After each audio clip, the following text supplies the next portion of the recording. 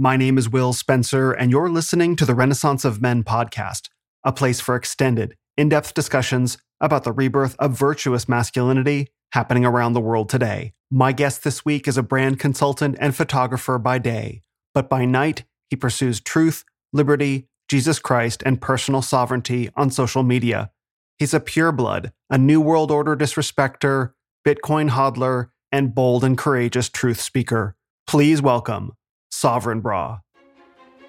This is a time of transformation. As old ways fall, men are called to rise, to heal our lives, grow strong, and transcend our limitations. In tribes around the world, drawing on the best of masculinity from all of time, a new day is beginning. This is the Renaissance of Men. You are the Renaissance. If you've listened to this podcast for a while, you may have heard me say that one of my favorite activities is sailing. In sailing, you can have the ideal boat, skills, experience, and plan, and yet you still have to rely on providence for propulsion. And one of my favorite things about sailing is that moment when providence shows up. The sails fill, lines tighten, the hull leaps forward, taking you with it, and with a light touch, you can even feel subtle currents of the water vibrating through the rudder up to the wheel. It's an exhilarating full-body experience of sight, sound, smell, and touch. Believe it or not, being a creator on social media is a bit like sailing. You can have the ideal message, profile, strategy, and style, but without providence showing up, your content won't go far. Oh, sure, you can row or blow into your metaphorical sails, but every creator knows that moment when something you dashed off and posted without thinking suddenly gets caught by the wind and travels much further than you could have hoped or dreamed. This is why it's important to have that message, profile, and strategy ironed out. For the same reason in sailing, you want to have your boat, skills, experience, and plan in order. Because when that wind comes, you have to know, as much as you can, who you are. Whether content creator or sailor, you are the captain. Where will you be going? What will you be doing? What purpose will this journey serve? Will it benefit your ends or someone else's? If so, whose? Not to mention the winds of providence might blow out. If and when they do, how will you know whether you've used their energies for the good, better, or best result? What might those be? These are meaningful questions, weighty even, especially because if you don't answer them, someone else could answer them for you. So I think now you get the sailing metaphor. Let's raise the stakes.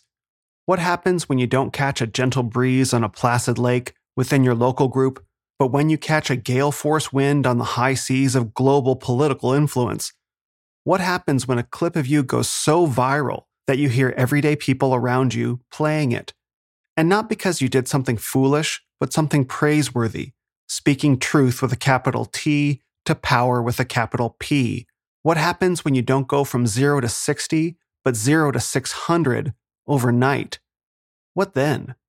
I'm sure plenty of you listening would say, I'd be fine, bring it on. But would you? When a providential wind fills your sails, what kind of captain will you be? How do you know?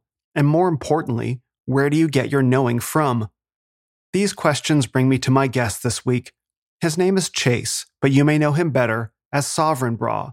Or really, you might not know his name at all, but you'd almost certainly recognize his face. Late last year, he was your garden variety anon, posting about Bitcoin, sovereignty, Christianity, and masculinity on the timeline, with occasional schizomaxing about global elites to keep it casual, until he appeared on the soon-to-be explosively popular Whatever podcast, where he spoke powerful truths to a panel of girls about their life choices and subsequently went mega viral. That clip then led him on to Tim Pool's show, and for those few who don't know the name, Tim Pool is a popular YouTube political commentator. You know, the guy who wears the beanie? On that show, Chase took a big risk, one of the biggest risks of all, preaching the gospel to Tim and his audience of millions. That clip exploded. Viral isn't even the word. Because when the rain clouds break open and light shines through, we don't call that going viral. We call that providential. And Chase was standing there in the sunlight with a smile. Everything after that is the subject of this podcast. What happens when a good man suddenly finds his sails filled on those seas of global influence? Where does he go from there, and why? How does he navigate? What is his compass and North Star? For all the godly men wondering, who would I be if it were suddenly my turn on the stage? I pray Chase provides you an example of who I think we'd all like to be and work to become.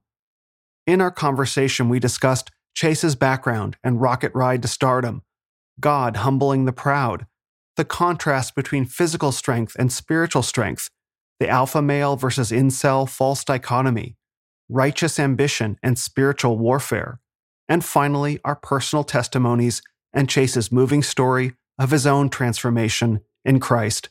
Also, in this podcast, for the first time publicly, I talk about my documentary project, The Renaissance of Men, which I've been working on for almost 3 years. You've heard me reference it many times. Now find out all about it. If you'd like to watch a complete overview of what the Renaissance of Men is, where it came from, and where it's going, hit the link in the show notes to watch my documentary overview to find out more. This has been a video I've kept private for months, and I'm very proud of it.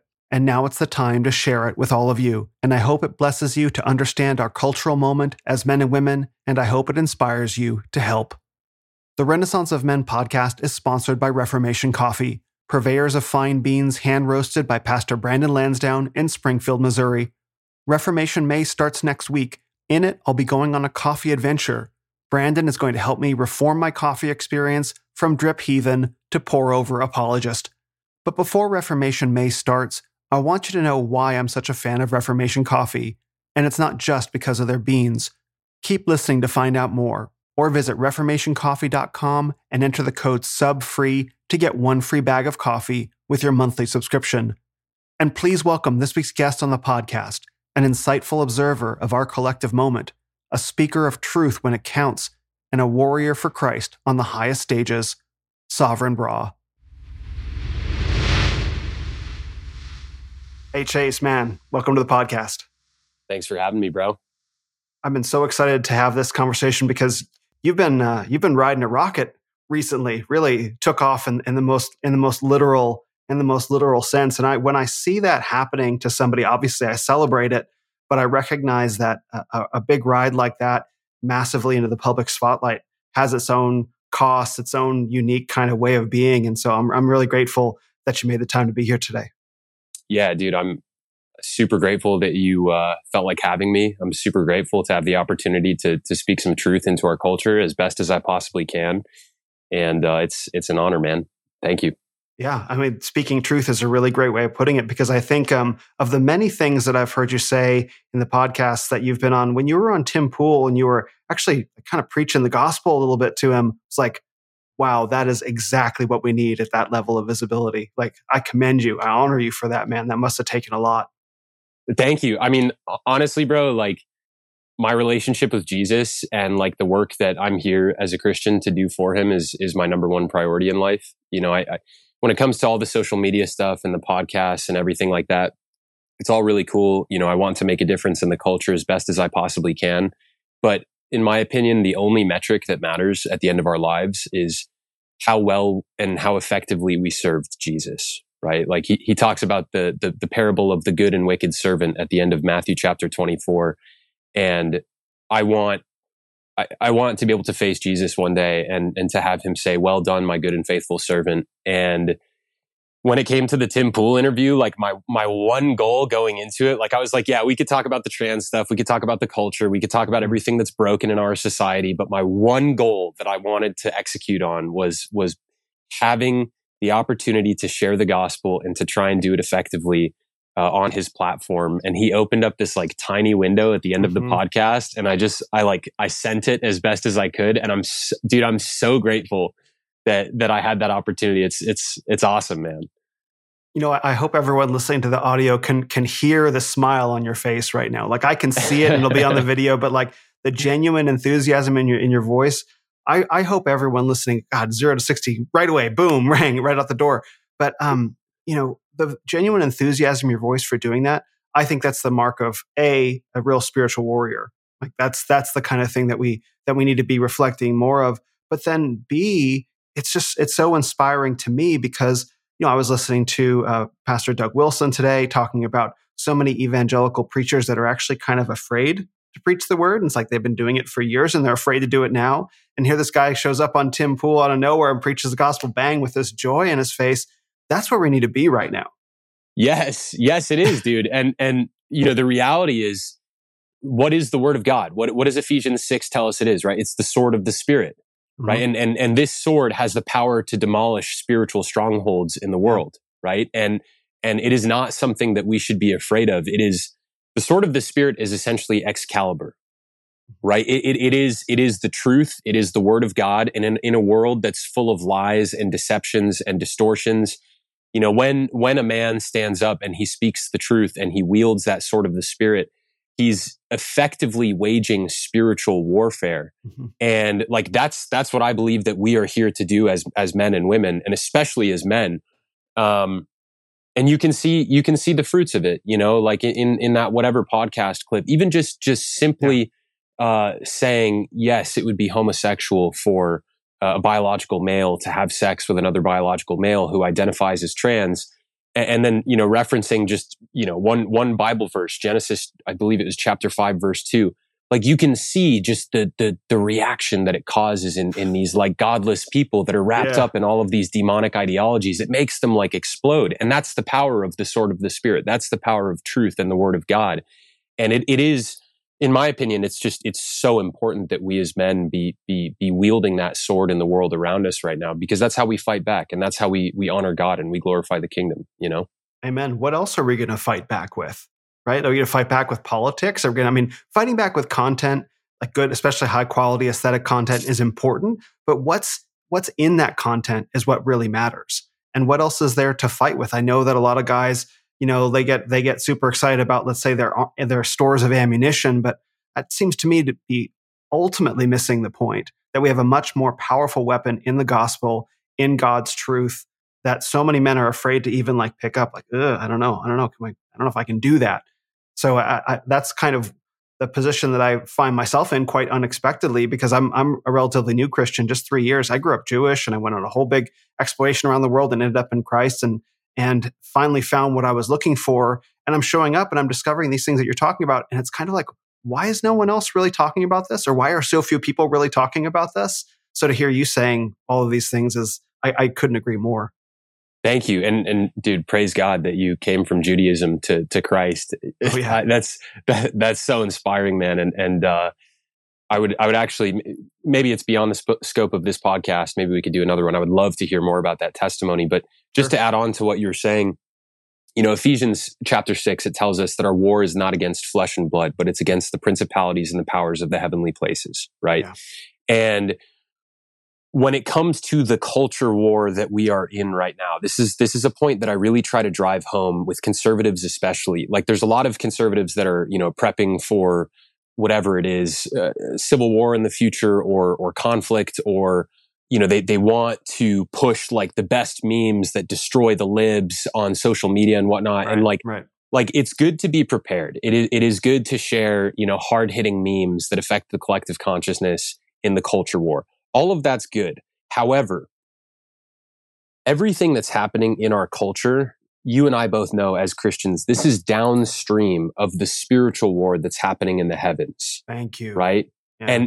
And like, if you're just attacking at the culture war level with culture as opposed to with spiritual weapons, you are not getting at the root of what is causing everything to go completely haywire in our society. The root is really at the spiritual war.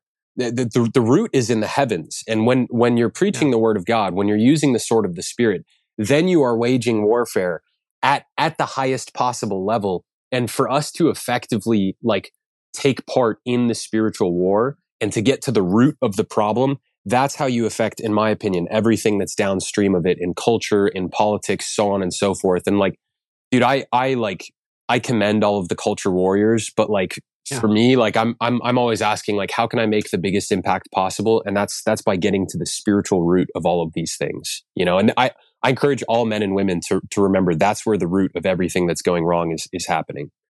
So, okay, so I want to play devil's advocate here for just a second, a little bit. So, bearing that in mind, how do we prevent Christian men and women from becoming Gnostic and thinking that there's no responsibility for them to do anything physical? For example, one of the conversations that I have with a lot of guys I know is like, Christian men need to really, evangelical Christian men, but really all Christian men, probably just as much as any other American, really need to be getting in shape. Like, how are you going to be properly advocating for the word if you're dealing with gluttony and sloth and all these sins, and you just carry them on your body? And so it would be easy to say something like, we need to fight the spiritual war with the word of God, but like that the spiritual war with the word of God isn't going to help you in the gym, right? So how do we put these two things together and orient them properly and make sure that men and women know that they're both essential in their different ways? It's a very deep question, and it's a good question. Good, I got all afternoon. Sweet. So I'll tell you my approach. Yeah. Okay.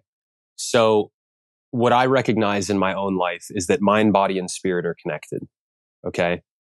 And on my own personal journey, as I've told you and other people know, I struggle with a condition called Lyme disease. Okay. And it's caused by a super intelligent bacteria that wears down on the body, mind, and spirit.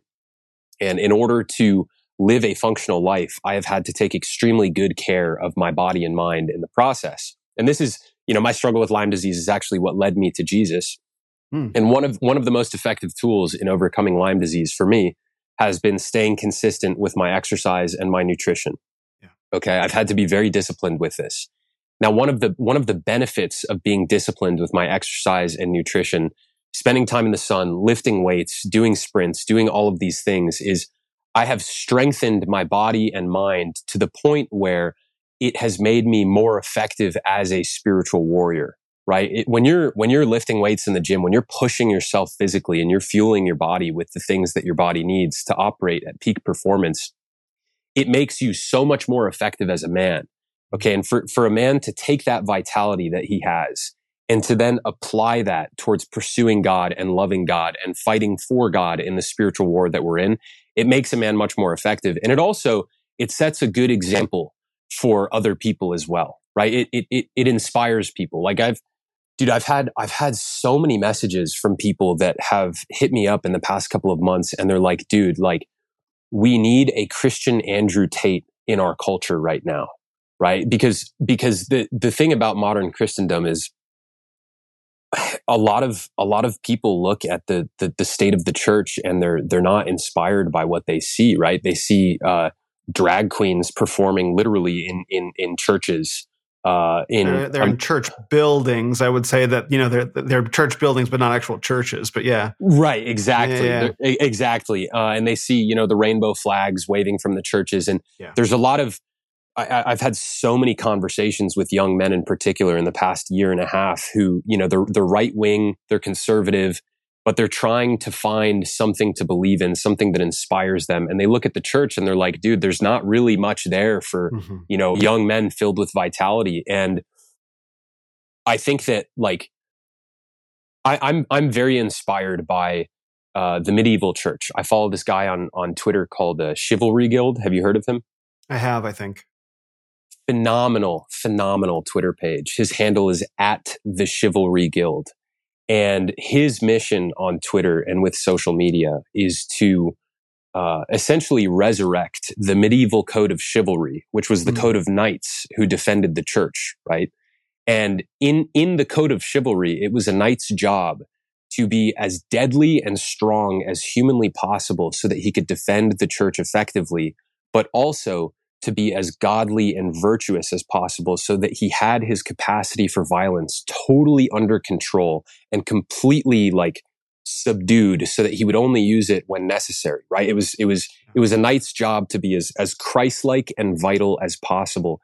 And that ethic, like it inspires me so much because there's a lot of men and women who are looking around, especially women. They're looking around and they're like, where are the strong male leaders in the church that are willing to do battle, right? They're looking around for them. And I think the more men who realize like it is important to set an inspiring example, it is important to be strong and to be a leader while also being Christ-like. I think the more men that realize that, the less quote unquote Gnostic the church will be, and the more inspiring it will be for people to join, in the church's arms and participate in the spiritual warfare. That's my take on it. Do you feel like I answered the question adequately?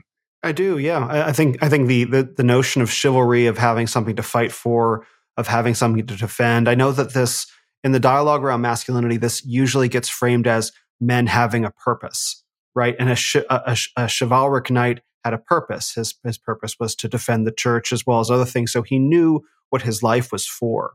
And I think the problem that we run into today in America and modernity in general is that men don't know what their lives are for. And I think we have good provisional answers coming from the evangelical side of things. Fatherhood, prosperity, godly prosperity, all those things are very important. And I think there also needs to be a spiritual component of what are you fighting for let's say in the spiritual realm? Because you can have a man going to war for his family, for his, we'll say tribe, right? His immediate family, meaning his wife and kids, for his tribe, his chosen brothers, his friends, etc. Maybe even his town in a way, or the values he holds dear. But going to war for higher spiritual values, for Christ, really going to war, I think that's the kind of war that's readily available to every man now, if he's able and willing to heed the call. But what else are you going to fight for these days, right? That is where the battle is. 100%. And it's something that I don't think enough men hear. And when I look at the situation that we're in, when I look at the macro view of the situation that we're in 2023, here's what I see.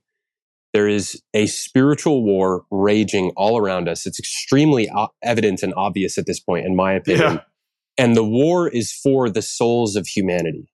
Yeah. Okay. And one of the most obvious examples of this is in how the LGBTQ movement is metastasizing and manifesting in our culture to the point where kids are getting propagandized that, a boy can be a girl and a girl can be a boy, and now they're mutilating their bodies. And like this spiritual war has grown to the point where the ideology is so strong that it's going to lead millions of people towards hell.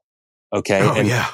And we have the opportunity as men and women to combat these hellish ideologies that threaten everything that is good and true, and that threaten the eternal destinies of human beings. Like we have an opportunity to do something about that. And whether or not we choose to participate in this battle will have eternal consequences. And I believe that, I will face Christ one day and I will be judged for how courageous I was and how dedicated I was to serving him in this really critical time in human history. And I want to serve him well, and I know that to serve him well, I will be rewarded with riches in heaven. And, that should be incredibly motivating for men and women to realize that they can serve the King of the universe, and they can be rewarded by the King of the universe, and they can actually make a measurable impact on eternity with their actions in this life. And that's purpose, man. Like what could bring a person more purpose than realizing that they can have an impact on eternity and the destinies of people's souls, Yeah. I mean, maybe people don't understand exactly everything that's involved in spiritual warfare, and that they're used to thinking of spiritual warfare as a purely intellectual exercise. Like this is something that I see a lot in the Reformed faith in particular, is that a lot of the men are really good at apologetics. They're really good at apologetics. They're really good at defending and contending the faith with their words in mind, but less so with their body, meaning like their physical presence, their gravitas, as Pastor Michael Foster talks about. And that gravitas, that physical presence, comes from doing something active with your body that then feeds into everything else, essentially from the ground up. And maybe that's the way that we can begin orienting men to understand that, yeah, we're not all going to do charging into battle like the Rohirrim at the end of Return of the King, But there is a way in the way that can actually kind of happen, or you can have that similar kind of feeling. For example, going into whether it be Tim Pool's studio or the house of some unbelieving friends, and actually preaching the gospel there in a hostile environment, quote unquote, not necessarily openly hostile, but not necessarily a friendly environment. Like, that's kind of a rush in its own very good way that I think men might actually be looking for, and could sort of call them forward to action if they have the courage to do it. 100%, dude. That was so well said. And I love the point that you raised about gravitas and how Michael Foster spoke about it, because this is something that I deeply understand in my inner being. And on a daily basis, when I go to the gym, for example, and I'm deadlifting or I'm doing pull-ups or whatever it is, squatting, with every rep, I know, okay, I'm strengthening my body and I'm strengthening the reserves of vitality that I'm building within myself.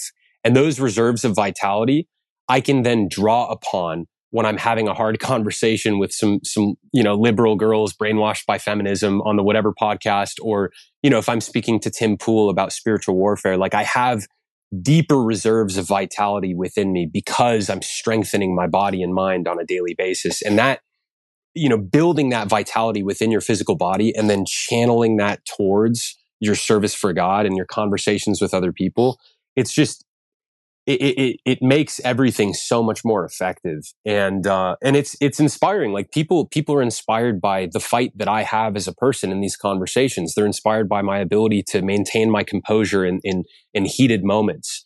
And all of that comes from putting myself through like difficult, stressful situations voluntarily, and strengthening myself in the process. And this is available to every man. Every young dude who wants to participate in the spiritual war. I've received so many messages from guys in their early 20s who were like, bro, I want to play my part in the spiritual war. What should I do? It's like, brother, like, read your word and get in the gym. Every rep that you do, focus on strengthening yourself and dedicating it to God so that you can become stronger in your service to Him, and pray that God opens opportunities for you to then serve Him and play your role in the spiritual war. Because when that door opens, if you've spent years strengthening yourself, being disciplined in the pursuit of excellence in your own life, all of that will manifest in that moment in time when you could make a difference for God. You know what I mean? I really hope everyone takes a second and backs up about 30 seconds and listens to that again. Because you said something so important that I don't think I've heard anyone else articulate, which is the gains you make in the gym, the physical hardship that you put yourself through in the gym, whether it be lifting heavy, deadlifting, whatever it is, sprints, especially high intensity stuff, whatever it is, boxing, doesn't matter. When you push yourself physically in the gym, it translates into the ability to push yourself through confrontational conversations about the word. Like, yes. How crucial is that? How vital? I don't hear anyone say, I've never heard anyone say that before. Yes, dude. I thank you for re-articulating it. That's exactly the point, man. That's exactly the point. Because when I'm facing resistance in my own life, especially physical resistance, you train your mind to push through it, right? If you're being effective in the gym, you're training your mind to push through that difficulty and that hardship of getting that last rep in. You're training your mind to become disciplined in pushing forward through that difficulty.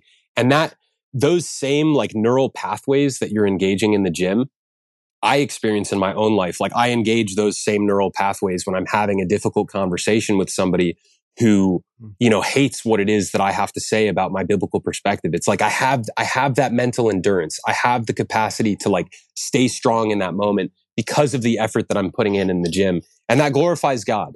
It glorifies God for me to have that inner reserve of strength. And it reminds me of Paul. He would talk about how he wasn't just shadow boxing. He was disciplining his body so that he would be more effective at running the race, right? Like that's what it's all about, in my opinion.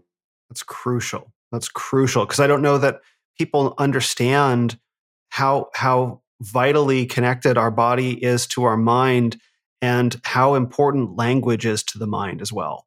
How just Yes. it's such a fundamental part of who we are as beings. And I think you're helping me put these pieces together, which is to say, because I've experienced in myself, like when I'm lifting heavy in the gym, I have this thing that I do inside my head, when the weight sticks, bench press, squat, doesn't matter. My mind goes silent, and I say one thing. I say, bar go up, inside my own head. That's just what I say. And the bar goes up, right? Because I'm willing my mind to push through that discomfort. And so in the same way, in confrontational kind of circumstances or environments with individuals where they might not necessarily be amenable to what I have to say, or they might be angry, or they might be openly hostile, I don't necessarily say bar go up in the same way, but there's a feeling of pushing through that moment, to be able to say, the resistance that I'm experiencing with this individual is resistance that I can push through because I have the truth on my side, and the truth cannot be bent or broken. And knowing that and feeling that in the same way that, my body can move this physical thing through space, I can move this idea through space as well into the heart or mind of this other person. I think those two things are very parallel. 100%. I totally agree. That was very well said. And I would add on to it as well, like, it's not just with like difficult conversations with unbelievers that this comes into play, right? When you build those inner reserves of strength and those inner reserves of discipline and willpower and vitality, like, this can be applied to any sphere of life. It can be applied to your career as a man, having deeper reserves of willpower to put towards your work. It could be if you're a father, it could be applied towards being a stronger presence in your household, having greater levels of presence and endurance for difficult conversations that need to be had with your family members, having a stronger presence for your wife and your kids. And it also, the beautiful thing about weightlifting and getting good nutrition is that it increases your testosterone levels as a man, right? And this is like so critical to everything that's happening in the world right now. And not a lot of people realize how important this piece is, right? Like, people look at the world around us, and women especially, they're like, where are all of the real men? Where are all of the men that are strong and courageous and willing to stand up, right? God tells us all throughout the word, be strong and courageous, like in Joshua chapter 1. And when a man lifts weights, and when he's disciplined and he's putting himself through that training process, it catalyzes a response in his muscles that then triggers his pituitary gland and his testes to increase testosterone production. Okay, and testosterone, this is a hormone that God specifically designed to make men, right? This is the hormone that creates masculinity, literally. And masculinity is a good thing, right? This is something that Michael Foster and many other men in our movement talk about. The vital importance of masculinity. And when you look at the world around us, the data shows that the average man in the West nowadays has 50% the testosterone levels of men in our grandfather's generation, right? We're biologically speaking 50% the men that our grandfathers were.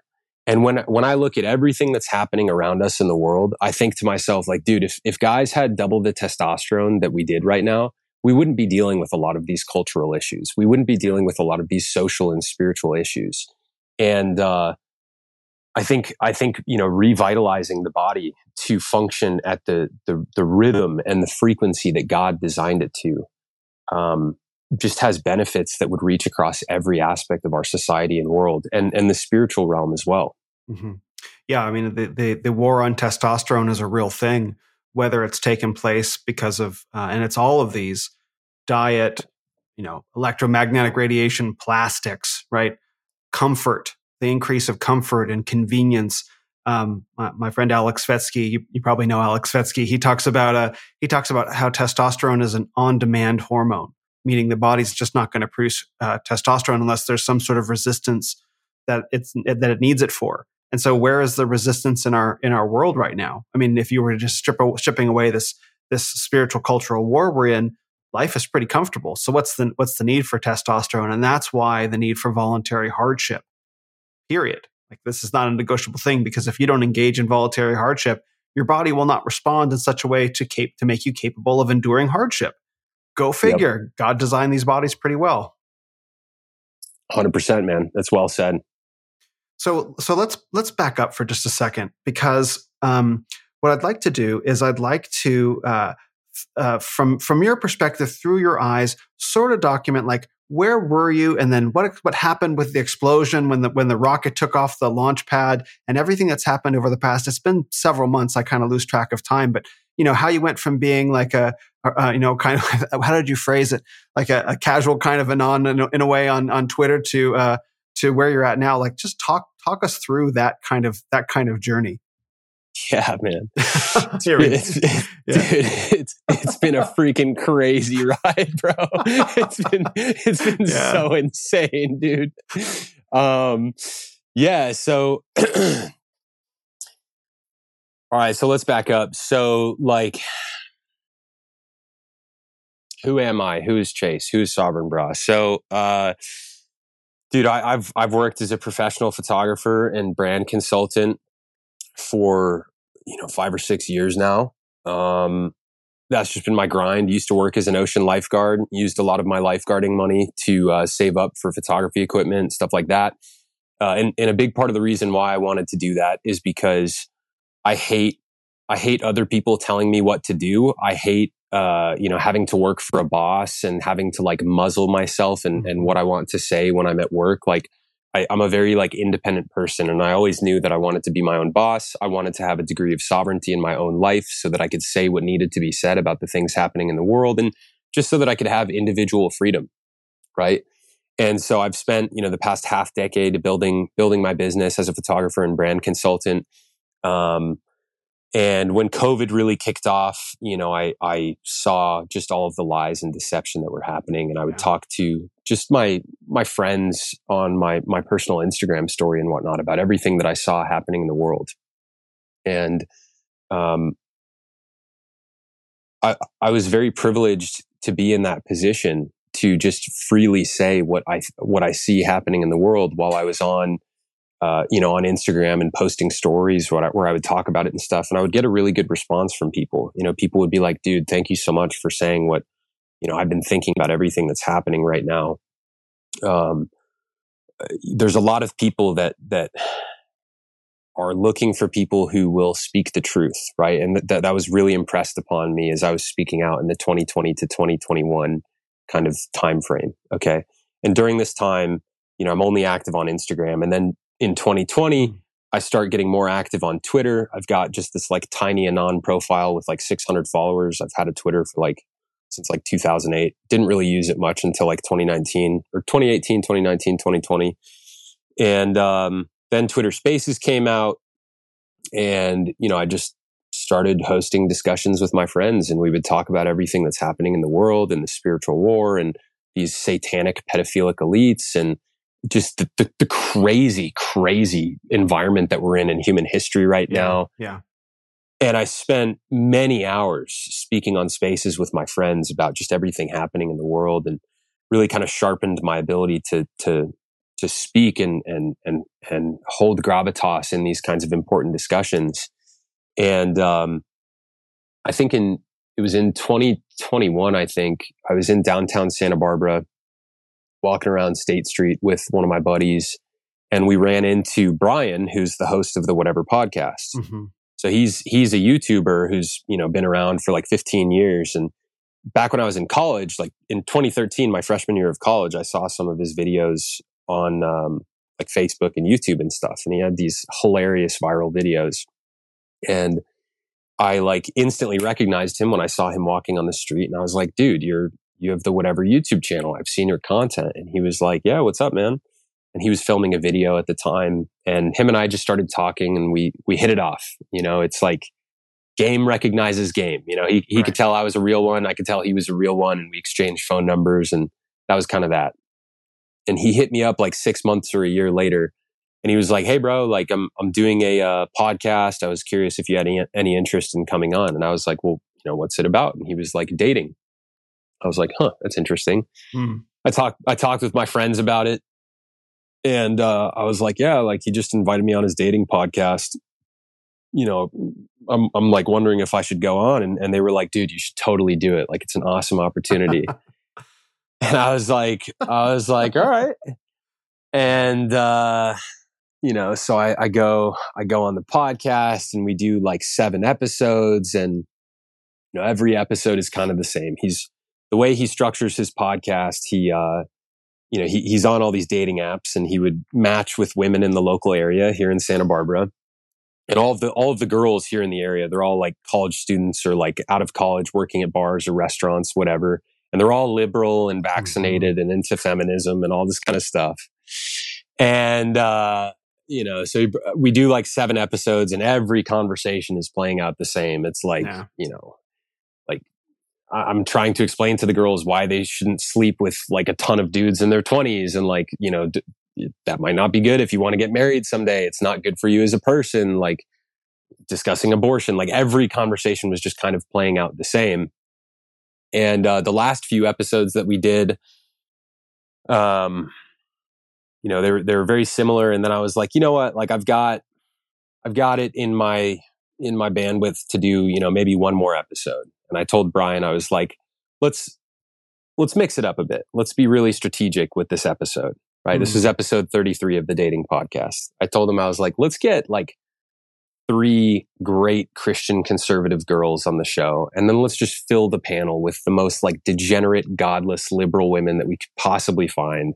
Like, let's throw some sex workers in there if we can.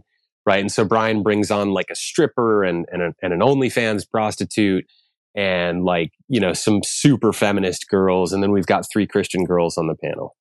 Right. And, the conversation, for those who haven't seen it, this episode 33 of the Whatever podcast, the conversation was like insane. It was one of the craziest conversations I've ever had in my life. Okay. So we do the episode and that's it. That was back in like October or November of last year. So at this point, it was like 5 or 6 months ago. And, I'm like, okay, I'm tapping out. I've kind of, I've had my fill.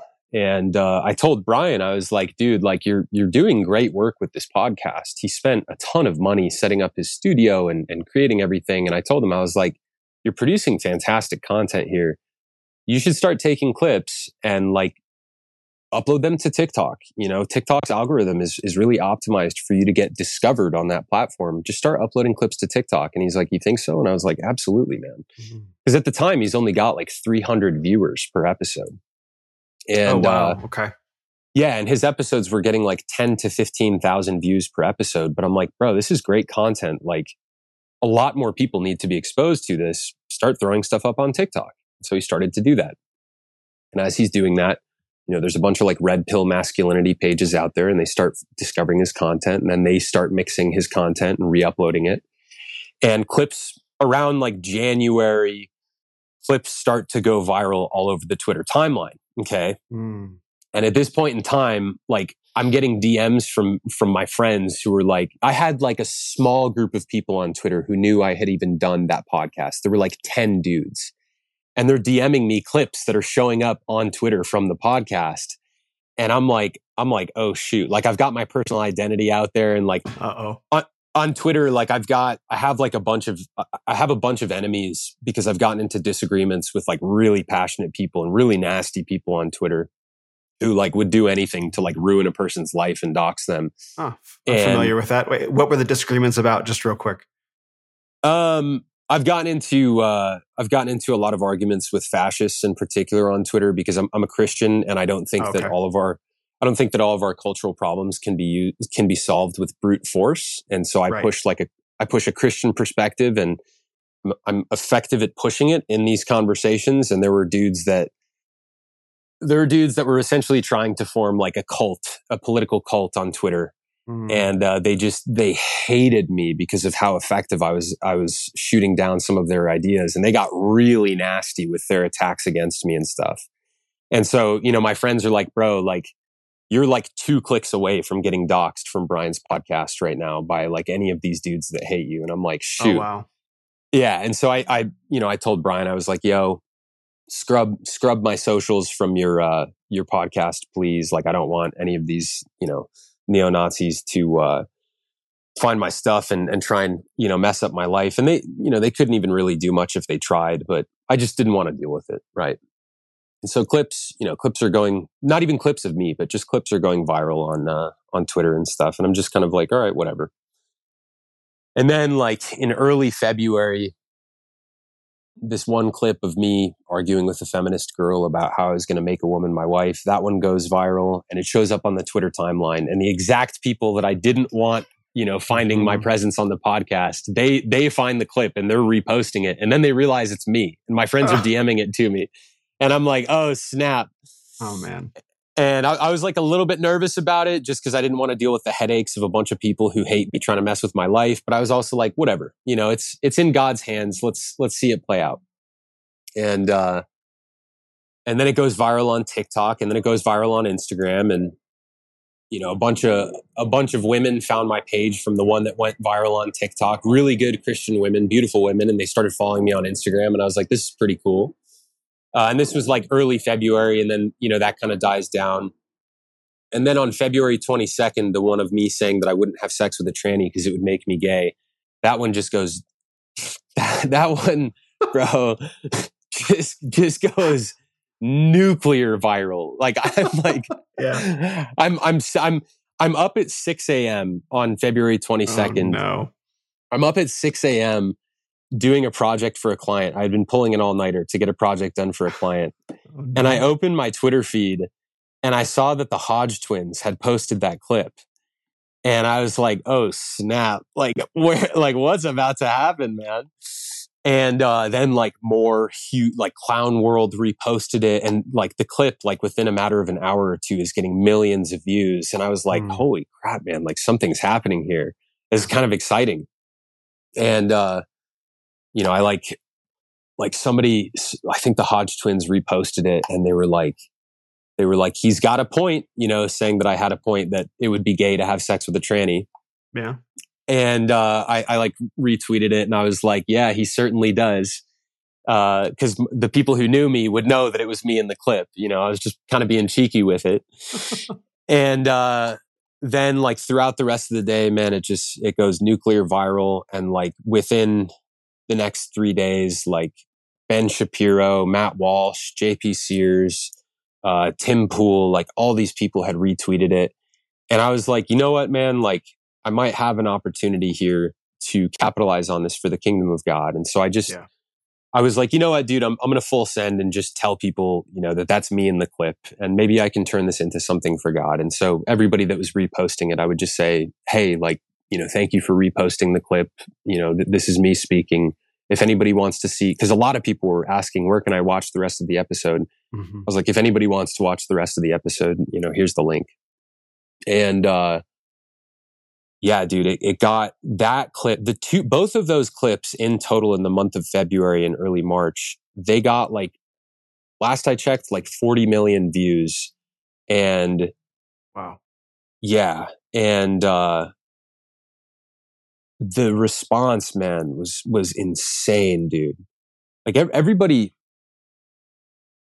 people on our side, a lot of people have reasonable fear of like getting doxxed and like speaking out against these leftist agendas because these Antifa types and these like leftist types, they get really nasty, right? Yeah. And I was like a little bit worried about that, but I was also like, you know what, man, my goal going on that podcast was to have fun and serve God. And I know that like I've got God's protection over my life and whatever comes of all of this, be what it may. And I was ready for hatred. I was ready for attacks. Bro, like 99.9% of the response that I saw to those clips, man, it was just people on our side super grateful that someone had said what they were all thinking in a public platform. And I got so many messages from people that were like, just like, dude, thank you. Like, I'm inspired by what you said. And it was really heartening. I had almost no people whatsoever. I had like, dude, like less than 10 messages of people who were like, screw you, man. And just thousands and thousands of messages and emails of people being like, bro, like, thank you for saying what needed to be said. And, yeah, dude, it completely changed my life. And I got so many messages from like people that were like, dude, like I was in the sauna and this random guy who was there, talked about the clip, or like my family member talked about the clip. And I was like, oh, hey, I know that guy. Like this girl I was talking to, her family members saw the clip randomly pop up on their own feeds. Like these clips went all around the world. And I'm just like, I'm honestly, man, like it's so amazing, Will, because I prayed to God for years with my friend. I was like, Lord, like, I want to make an impact in this world for you. I see the darkness of the spiritual war that we're in. I want you to use me as a weapon for your kingdom, you know? And I prayed on this for years. I was like, Lord, if it's your will, I want you to use me as a weapon. And he freaking delivered in spades, dude, far beyond what I ever could have imagined possible. And it's like really affirmed my faith in God's ability to answer our prayers. And, it makes me just really excited for the future, you know, to see like how else I can be useful to God. And I don't really know where I want to take everything yet. Yeah. It's a strange position to be in. Like I gained like 70,000 Twitter followers in the span of a few weeks. Had like, no, had like, it's wild, man. I know, dude. I had like 25 million tweet impressions and like millions of people that had gone to my profile. And, you know, I got invited onto Tim Pool, and, that was so cool because when I shared the gospel on that at the end of the show, you know, some friends of mine and random people online, they took my testimony in the gospel and they turned it into like short TikTok clips and stuff. And then like they posted it, and then I reposted it onto my Twitter and Instagram. And I just kind of tracked the metrics across the platforms. And this 60-second clip of me sharing the gospel has been seen by like 1.5 million people in the past few weeks across the platforms.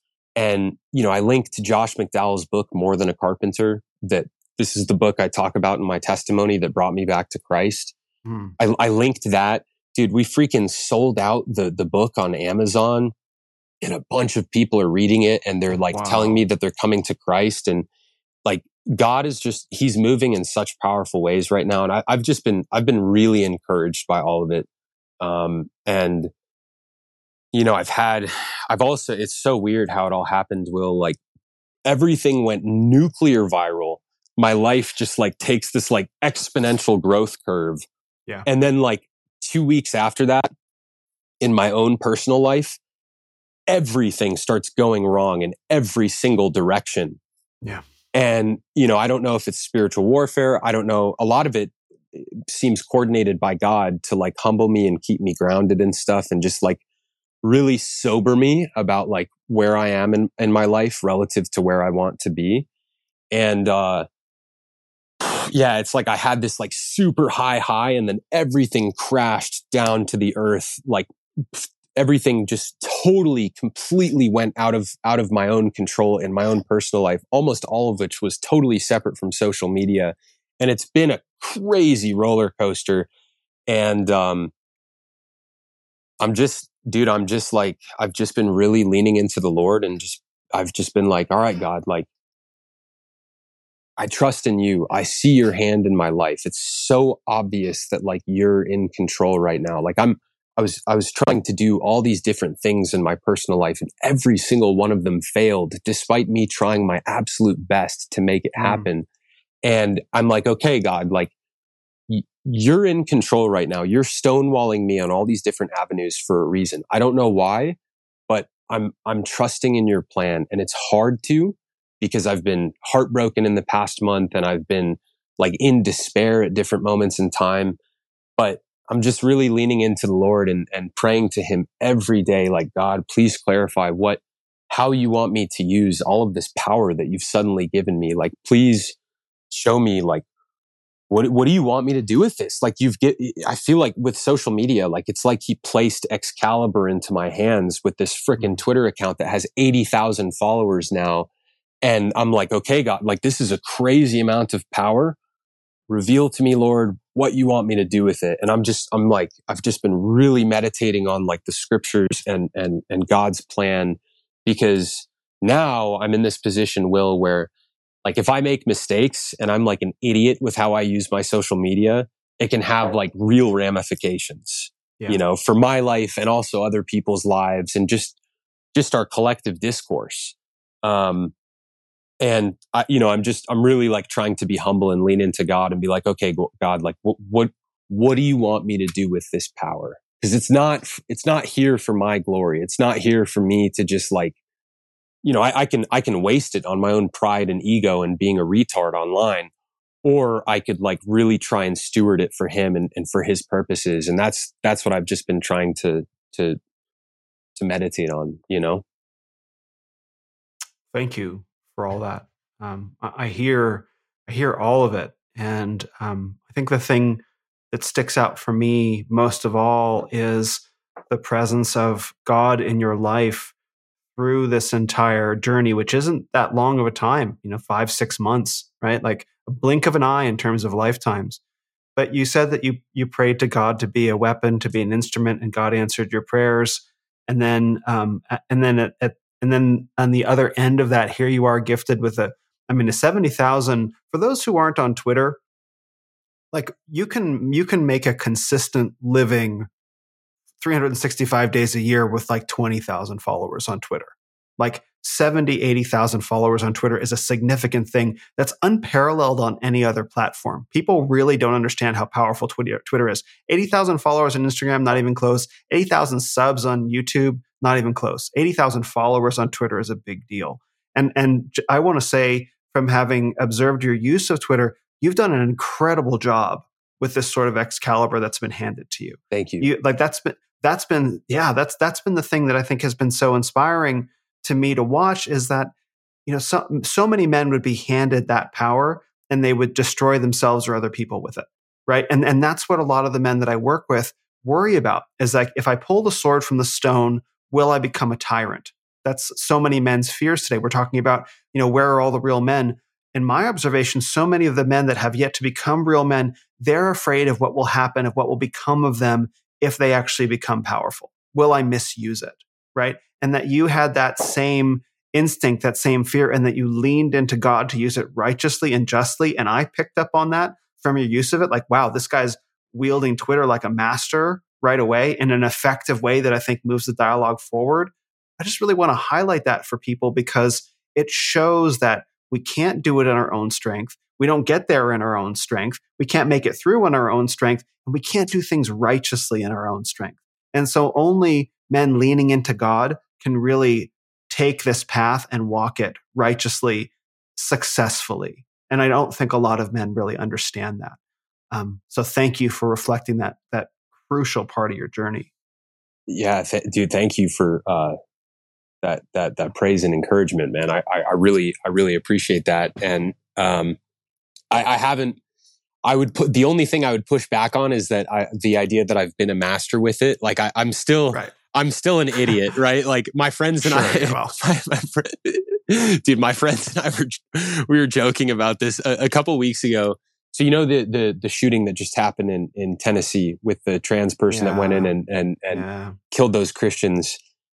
Very sad situation, but horrible. Yes. So I'm like the way I was using my Twitter before everything like really popped off. I've got a bit of a schizo streak, right? Like I study the elites. I study, all of the conspiracies and the false flags and everything. And I'm always trying to figure out like what's actually going on here. Like how many of these, like the Uvalde shooting, for example, there was a lot to me that was very strange about that. And there's been many events throughout history, like the Vegas shooting. This is another one where like I look at these things and I'm like, what's actually going on here? Are we being told the full stories, right? Because no. Bill Cooper, he, are you familiar with Bill Cooper? Behold a Pale Horse? Behold a Pale Horse. Absolutely. Yeah. Yeah. So one of the ideas that he put forth in his book is that like our intelligence apparatus, would get to the point where they might begin staging false flags on U.S. soil, mass shootings and stuff for the purpose of ginning up public sentiment around confiscating firearms for Americans, right? To make Americans defenseless for the New World Order. And, this isn't like a ridiculous conspiracy theory. There's precedent for this. Operation Northwoods that was proposed by the CIA when JFK was in office, right? They were proposing staging false flag events on U.S. soil to gin up support for a war against Cuba, right? Our own government basically doing terrorist attacks on U.S. soil in order to push public sentiment in a certain direction. And so when I look at these like shootings and stuff, I'm always thinking to myself, like, okay, was this a Fed op? Was this is this an op that was done? And when the shooting happened in Tennessee, there was some footage that was floating around of the shooter's shoes, and they appeared to be different. Yeah, I saw that. Yeah, they appeared to be different in like the two different situations, in the body cam footage and in the CCTV footage. And I like briefly saw it, and I tweeted about it. I was like, hey, like, this is weird. Like, I want an explanation for this. It doesn't appear to be the same shoes. I'm not at all convinced. I just like tweeted about it casually, like I would have if I had like 5 or 10,000 followers, and the tweet wouldn't really go that far. I tweeted about it and then just like walked away from my phone and like, oh no, I was like busy for the rest of the day and like didn't really open the Twitter app for the rest of the day. Like I was just kind of sitting on my porch, just like sipping coffee when I tweeted it, and then I forgot about it. And I came back to Twitter like later that night. Like I opened my app at like 10 p.m. and I had like all of these messages from people like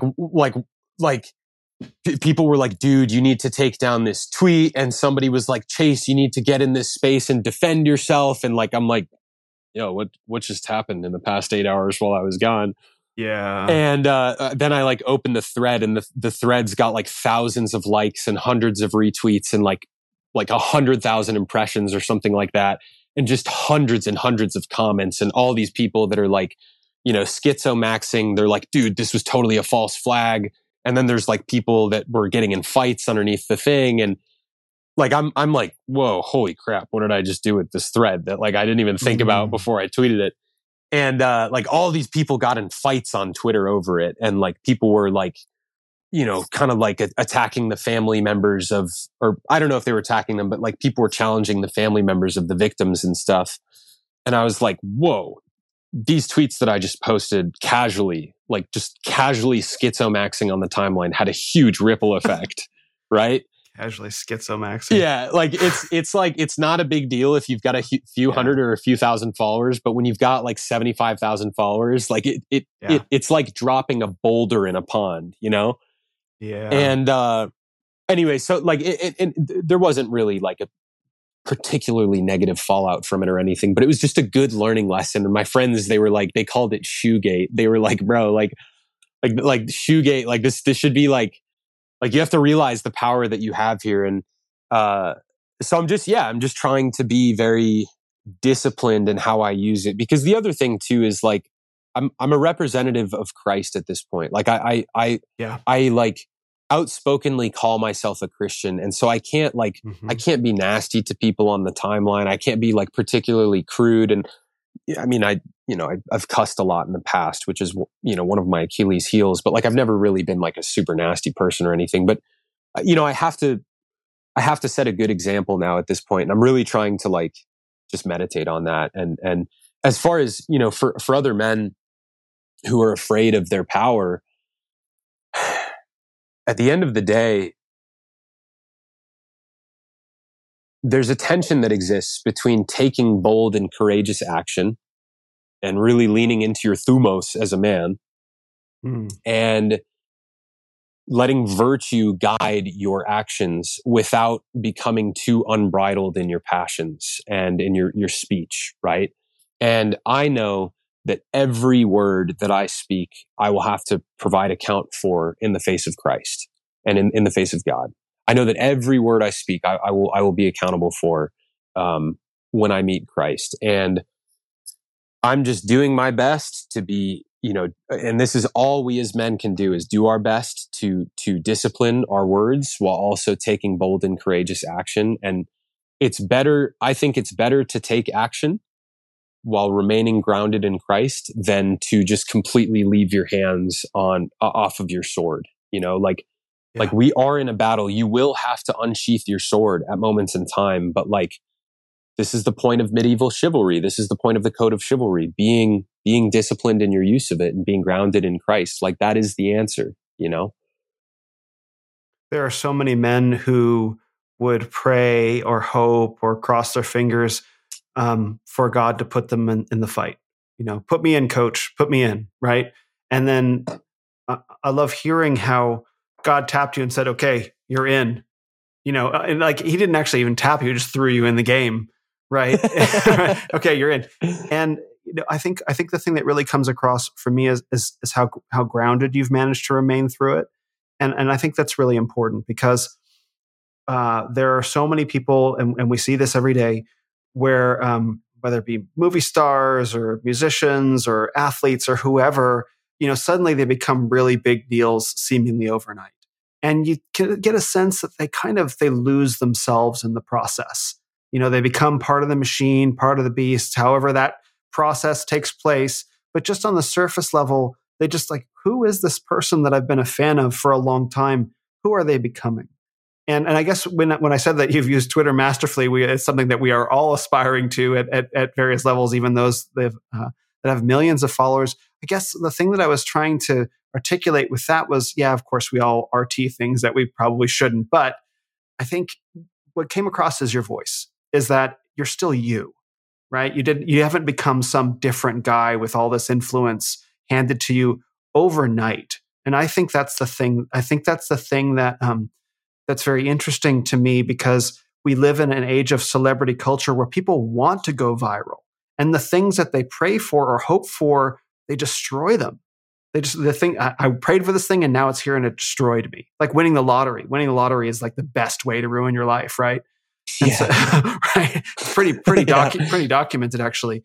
And so in a way, winning the influence lottery is a real good way also to destroy your own life and the lives of so many other people potentially as well. And so that sense of responsibility you feel, I hope that men are listening, because this is the best answer that I can provide to you of this could actually be you if you have the influence over your life that you want. You don't have to have 80,000 followers on Twitter, but if you're looking to take influence over your own life as a man and you're worried that you're going to be a tyrant, here's a man who's been handed influence over a Christian man who's been handed influence over thousands or millions of people, and he's still himself. And so these examples are very hard to find. Thank you, man. Thank you. I really appreciate that. At the end of the day, what it comes down to, man, is I fear the Lord. I love the Lord, and I fear the Lord, dude. And in my life, man, God He has humbled me to the lowest possible lows, man. And when I was, 18, for example, this was before I came back to the Lord. In my own sphere at that time, I had developed a lot of influence because of some projects and stuff that I was working on. And it got to my head, bro. I started to become very focused on myself, very prideful, very like egocentric, and was living purely for my own glory. And I became an asshole as a result of it. And like, God let me ride that massive wave for about a year. And then like everything came crashing down, and He brought me to absolute rock bottom. And that, when I was in that place of rock bottom, God, even though He humbled me and just destroyed my life at the time, He led me back to Jesus. And for like years after the fact, I knew that it felt like the stability of my life was hanging on by a thread for several years after the fact, especially with my struggle with Lyme disease. Mm-hmm. And like God was that thread. And I held on to God so tightly, Lord, like I know I need you in my life. And we know, it's written in the scriptures, for example, that God opposes the proud, right? You literally put yourself in opposition to God, the God of the universe, if you become too proud. And that is, I can't think of a worse possible position to put yourself in than in opposition to God. Yeah. And I over and over again over the past 10 years, I've relearned this lesson. Like, if I get too big in my britches, the Lord will humble me in an instant. And it's like in this season of my life, like you said, overnight, He put these legs under me. He gave me this power overnight. And I know that just as quickly as He gave me that power, He could rip it away and never give it back to me again. Yeah. And, I ultimately fear the Lord. And for those who, there's so many young men who they want so badly, like they're jockeying for position and influence and power in the spiritual war. They so badly want to make a big impact. And what I would tell all of them is like, if you're praying for it and God hasn't given you the positioning that you're looking for yet, realize that for you to have that position and that power might not be in your best interest, and it ultimately might not glorify God either. Right? Because like so many men, as you're describing, they destroy themselves when they get that power. And like, it's like Jesus said, if you pray for anything and it's to the Father's glory and you pray for it in my name, I will do it. Right? This is a promise that he gave us in John chapter 15. And for years, I was praying with my best friend, Lord, please, like, use me as a weapon. I want to be a warrior for you. And he didn't answer that prayer for years. And then he finally did. And I look at just the impact that these clips and my speech has had in the lives of people. And I'm like, okay, like, I guess I reached a point where like God knew, okay, Chase, like you're ready. And for me to give you this power, it will be to my glory. And I see the fruits of it, man. Like people, I've gotten so many messages from people who are like, dude, like, hearing you on Tim Pool or hearing you in these clips, it's inspired me to return to God, or it's inspired me to read more than a carpenter and to discover Christ. And like, that's the only fruit that matters. Everybody's asking me when all of this stuff popped off, everyone was freaking asking me, especially non-believers. They were like, bro, how are you going to capitalize on this? How are you going to monetize this? Sure, and I was like, honestly, man, that's not my concern right now. Like my concern is like, God gave me this power. I don't know how long I'll have it for, but while I have it, I want to try and use it to bring people to Christ, because that's the only thing that matters. And I think just the fact that like, that's the posture that my heart and spirit have had. I think like, that's why God like felt like I was finally ready for it, and to God the glory, man, like to God the glory. I'm super grateful for it. And I'm also super fearful of it. And I'm just praying for humility continually, because the last thing I want to do is become a tyrant or become a destroyer, so. I think that's the right attitude. You have to be fearful of it. It's like if you were to wake up, it's like, oh yeah, I got all those followers and this influence, watch this. Like that's a real good way to go wrong very, very quickly.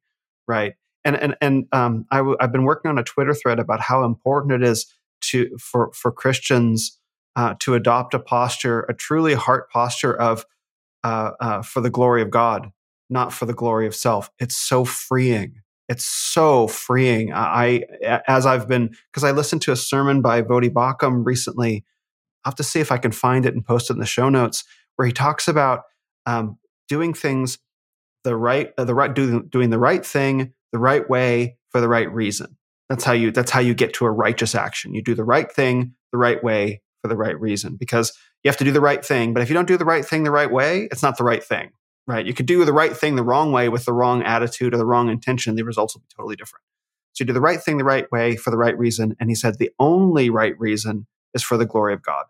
Amen. And that really landed. Yeah, that really landed in me. And so now, as I've been going through my decision-making process during the day, working on creative projects, et cetera, if I get to a point, I want to make sure that like, what is the right way to handle this? What would bring more glory to God? An answer arrives. Or I just decide this is what I think it is. Then at least I know that I did it for the right reasons. And that frees me that if things don't go necessarily as planned, at least I did it for the right reason and my conscience can rest.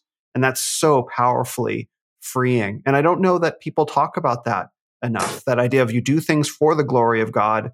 And it creates this entire sense of peace around decision making, around creativity, around just how to be in the world, that I don't hear people really talking about enough. They say for the glory of God, but I don't know they position it as, and here are the benefits to your soul if you do things this way. Yeah, well said, man. And the other thing too is like, to add on to that, God is infinitely more capable of working through us than we are of working through ourselves. And what I mean by that is Amen like, to that. Dude, like, it's so funny, man. Like in my early 20s and in my late teens, not really in my early 20s, but in my late teens, I saw social media influencer culture and all of these, like, as a photographer, I saw all of these like famous photographers that were living these like, really high rolling lifestyles where they're shooting with models and like they're famous and they're making tons of money, hundreds of thousands of dollars doing shoots with like big influencers for big brands and stuff. And I so badly wanted that lifestyle. I worked so hard to try and create that for myself. And I really desired worldly riches and possessions and the gratification of my flesh and all this stuff. And, I wanted fame and influence in this time, right? Mm-hmm. And I worked so freaking hard to try and attain it and was just totally thwarted by God, right? Because I believe it was because I had the wrong posture, and like God knew if he gave that to me in that season of my life, I would just use it to destroy myself. Amen. And like, I look at like how hard I was working at that point in time in comparison to how like I really put like, I worked hard to get out to West Virginia with Tim Pool and stuff. And like, I really wanted to seize that opportunity. I put all of my energy and effort into that, not for the purpose of like becoming more famous or anything like that, but for the purpose of, okay, I really want the opportunity to share the gospel on this show. Right. And like, dude, when I was on the Whatever podcast and stuff, like I went into each episode not expecting anything to come of it. And I was like, to God the glory, I'm going to do my best. I cussed too much that I'm really trying to get under control. But like, I was like, okay, to God the glory. And God took like the little action that I put in that, and he like pushed it forward with his finger ever so slightly. And it just turned into this massive, massive thing. And that's the power of God, is like when we're just like humbly like trying to serve God, he can take the littlest of our actions and use it to bear more fruit than we could ever imagine. And when people, and you see this throughout the scriptures as well, God will take like the most humble people, like Moses, for example. The scriptures tell us he was the most humble man on the planet. And he just pursued the glory of God. David, another example, he was a man after God's own heart. These weren't guys that were like pursuing fame and glory. They just earnestly wanted to pursue the Lord, and God took them and used them to bear more fruit than we could ever imagine doing by our own hand. And that's really, I think, the posture that like Christians ought to take, is like, okay, service first. And it's good to have ambition to serve God. Like I tell this to men, especially, it is good to have great ambition for the kingdom, not necessarily to glorify yourself, but to glorify God. It's great. It's good to have great ambition to glorify God in big ways. But the most important thing is to just focus on humbly being in service to God every single day in our lives. And I think when you approach life from that position of humility, like you never know how God can use you in the biggest ways. And it doesn't have to be with like fame and influence and stuff. Like you could make a massive difference in one person's life. And like that brings God a tremendous amount of glory. Like if you just bring one person to Christ, that brings a tremendous amount of glory to God. And, I'm just like, I'm not stressing about the future. I'm like, okay, I know like if God wants to continue using me, like I just need to show up every day in my life to try and glorify him. And like, it's like, right now I have the responsibility of caring for my grandmother with Alzheimer's. And it is not a sexy way to glorify God. It's like, it's freaking brutal, and it sucks a lot of days, but it's like, this is the position that he's put me in, and I'm just going to continue serving. And who knows how God will use this situation to bear fruit? Who knows how he'll use it to mold my character so that I'm even more useful for him in the future? I don't know, but that's the posture that I'm trying to take. And I think that's like just generally a good posture for people to take, is that position of humility, Hi, everyone. I'd just like to take a brief moment before Reformation May to tell you about Reformation Coffee and why I'm a huge fan of more than just their beans. Of course, I am also a fan of their beans, but it takes much more than that for me to be such an enthusiastic supporter on my podcast. This kind of endorsement cannot be bought, and those are the only kinds of sponsors I want to feature on the show and sign my name to. My guest on this podcast is named Sovereign BRAH, emphasis on the word sovereign. It's long been my belief that we as men need to begin building systems of wealth creation and preservation for us and our families, communities, church, and the kingdom, so we can achieve our own sovereignty. Wealth preservation is why I'm such a fan of Bitcoin. Wealth creation, on the other hand, is complex. It takes risk, dedication, faith, hope, a vision, and the good old-fashioned Protestant work ethic. But it also takes more than that. It takes our participation. We, as men and women, must be supporting each other's sovereign businesses. It's not enough to cheer our brothers on. We can and should be buying their stuff. I've had aspiring writer friends self-publish a book, and I bought it. I've had other friends start a t-shirt company, and I purchased one of those too. Another bro started a landscaping company, so I put a yard in the living room of my apartment. Just kidding. But Pastor Brandon Lansdowne has started a coffee company, and I know you all drink coffee. So if you want to do more than just believe in sovereignty, but help a man create it, go and buy some of Brandon's coffee beans today. Because woke corporations won't just let us go on their own. Starbucks is not magically going to say, "It's all right, you can stop buying our stuff." No, they'll just slow the woke down so they'll go broke a little slower. Meanwhile, you're supporting a feminist, globalist, godless corporation when you could be helping a good man build prosperity and sovereignty for his home, family, and community. And since he's a godly man, a pastor, that means you're helping him build the kingdom too. That is why I'm thrilled to have Brandon Lansdowne and Reformation Coffee as my sponsor. Supporting his company is an expression of my social, cultural, economic, political, and even theological values. I also love their Guatemala roast. I see this as an absolute win.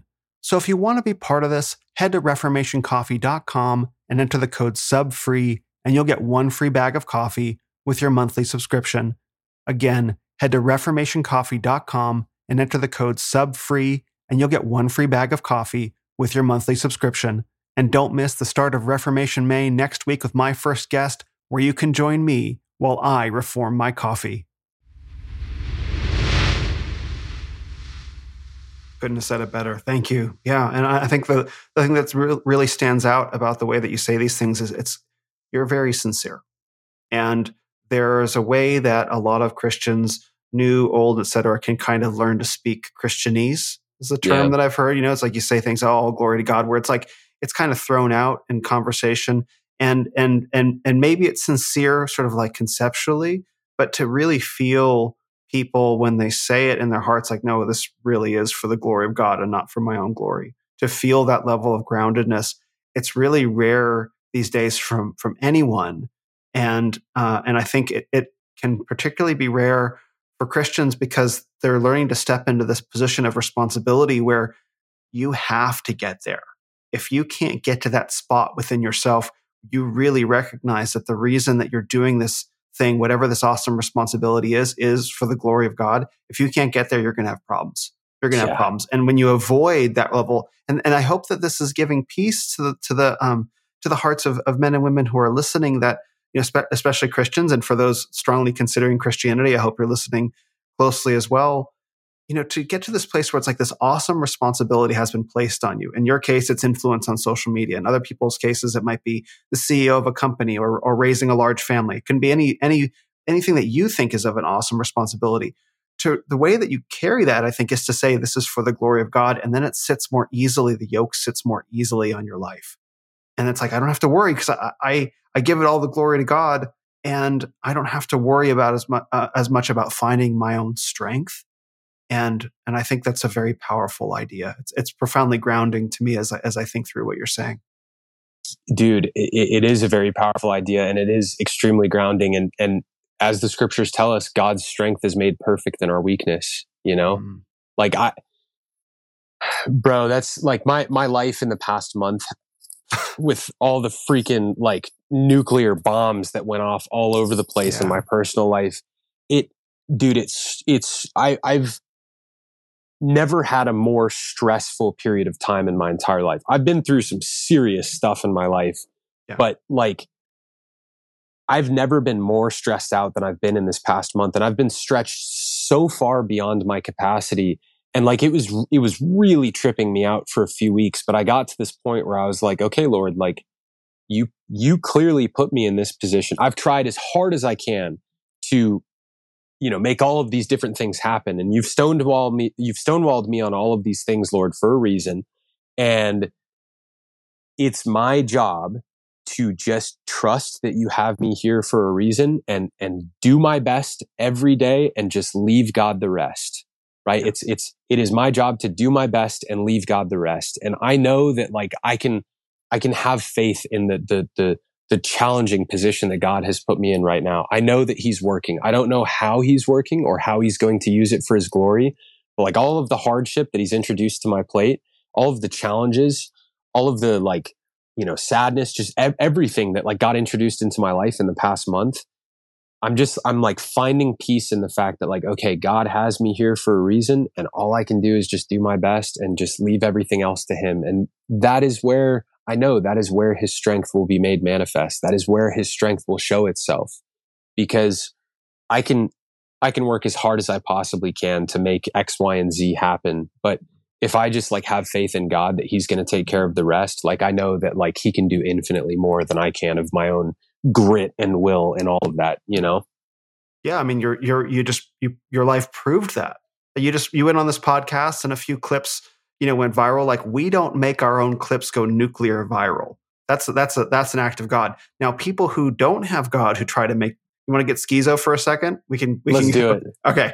So I think people who don't have God to take them that, millimeter that takes them from, nobody to somebody, right? The people who try to force that process, I think they have to make deals with people who control the levers and make it happen for them. So I think it's ultimately a spiritual thing that takes someone to that scale, but it's either an act of God or an act of something that is very much not God. Because I don't know that you can force yourself to go viral to that same degree. That's got to happen through some spiritual, we'll call it spiritual force in some way. Well, yeah, I mean, you're right. And you hear about this all the time in like the entertainment industry or like the music industry, all of these like rappers and artists and like actors who, they talk about how they made a deal with the devil in order to... So many people.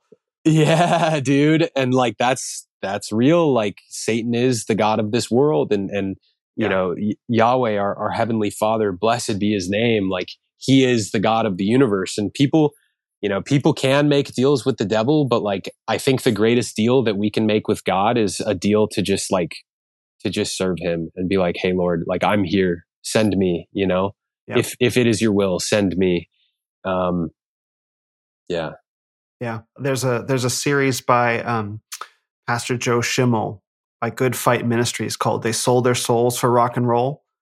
And I'll link it in the show notes. And I'm not sure how many it is. It's at least 20, maybe 30 or more different videos about on YouTube about famous rock stars, pop stars, etc., all talking about how they sold their souls. They all say almost those exact words, right? It doesn't matter. Bob Dylan, Katy Perry, Ariana Grande, you name it, like Jenner, Elvis, like going all the way back and forward, Rolling Stones forward in time. And you watch it, it's like, this is a real thing, or they believe it's a real thing, right? Like they're not saying like, I prayed to God, or, they don't talk about sin, repentance, or Jesus Christ. They say, I sold my soul, or they talk about a story like, Nina Simone. If everyone listening, go look up the song Sinner Man. Everyone's heard the song Sinner Man. Go look up the lyrics to Sinner Man. I'm not even going to tell you what's in them, but you will find her telling this same story. It shows up over and over again. And all these, and then you see Sam Smith, was it the Grammys, with all this satanic imagery? Like, how can you say that this doesn't have some reality, so that it doesn't tie? Okay, so maybe it doesn't tie to some spiritual reality in your perspective, but they seem to believe it's pretty real. They're pretty committed to this. So how can other people say it's not real? Well, they think it's real, and they're the ones doing it. 100%, bro. 100%. I mean, it's my favorite example is what Alex Jones uncovered at the Bohemian Grove in like the late 90s, early 2000s, right? Like he infiltrates the Bohemian Grove and captures like footage and photos of them performing effigy rituals to Moloch out there in the woods, right? And people can say, oh yeah, like all of this like demon stuff, all the Satan stuff, it's not real. Well, the greatest trick the devil ever pulled was convincing the world he doesn't exist. And thanks, Kevin Spacey, embodying that. Yeah, right.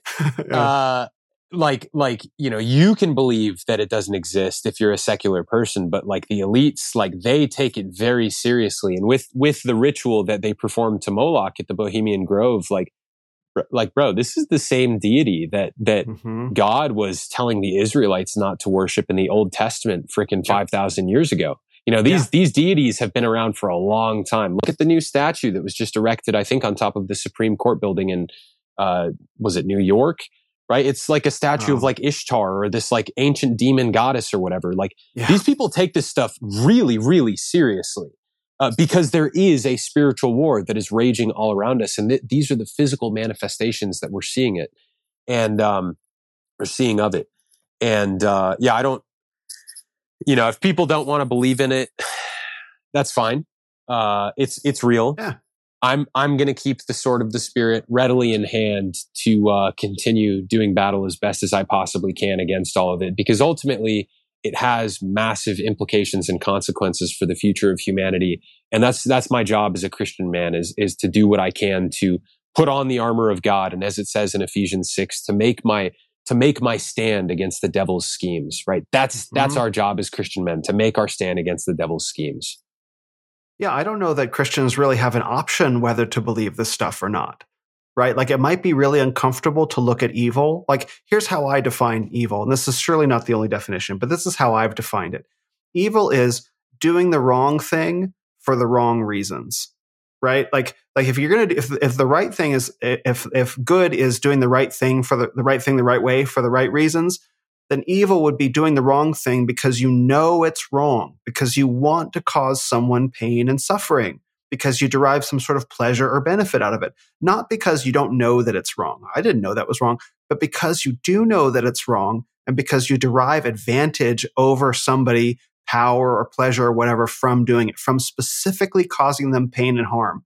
How can you say that that's not real on earth? You can't. Like, most people will never meet someone like that, or at least they won't know if they meet someone like that. And, and praise God that you don't. But those people are undoubtedly out there. So if those people are out there that do the wrong thing because it's the wrong thing, because they derive benefit or pleasure from doing the wrong thing, then that's a definition of evil. And you cannot say that that doesn't exist. Now, you might be able to argue that it doesn't tie to some supernatural reality, but if you're Christian, you know that it does. You don't have a choice, right? Like, that's why Christ came, right? Who was he coming to defeat? Evil, death, right? That's the whole point of the thing. Satan, Lucifer, garden, like all this stuff, that's all part of the story. I don't think that stuff is real. Well, maybe you should. Maybe that gives meaning and weight and purpose to the whole thing, right? Yes. Yeah. And I would also, that was a fantastic description of evil. And I would also add on to that too.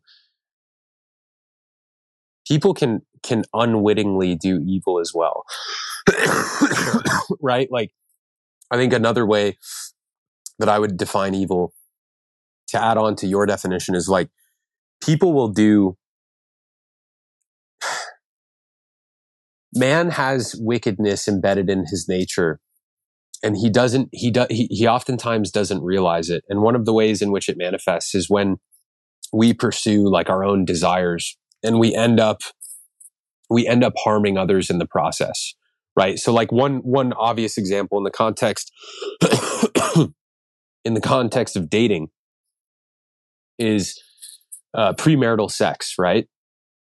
Like, I know so many guys who they're just running through women, right? They're fornicating with so many women, and it's alpha, bro. Yeah, it's so alpha. It's so alpha to like, have sex with a girl and to take a piece of her heart and to not care about it and to leave her damaged in the wake of your fornication with her. It's so alpha, It's like that, for example, it leaves a wake of destruction in the world. And like, yeah, I think a lot of people, they accidentally leave destruction by pursuing their own selfish desires. And this is something that I've 3 years ago in my last relationship, I realized that in the process of fornicating with my girlfriend back in 2019, I realized I was sinning against her. I was sinning against my own body, and I was sinning against God. And I knew that I wasn't going to get married to her, but, we continued to have sex, and I knew that I was like damaging her for the future because of the bond that she had with me.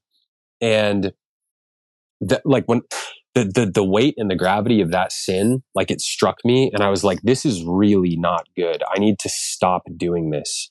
And I was a Christian at the time, but I wasn't, really serious about my walk with Christ.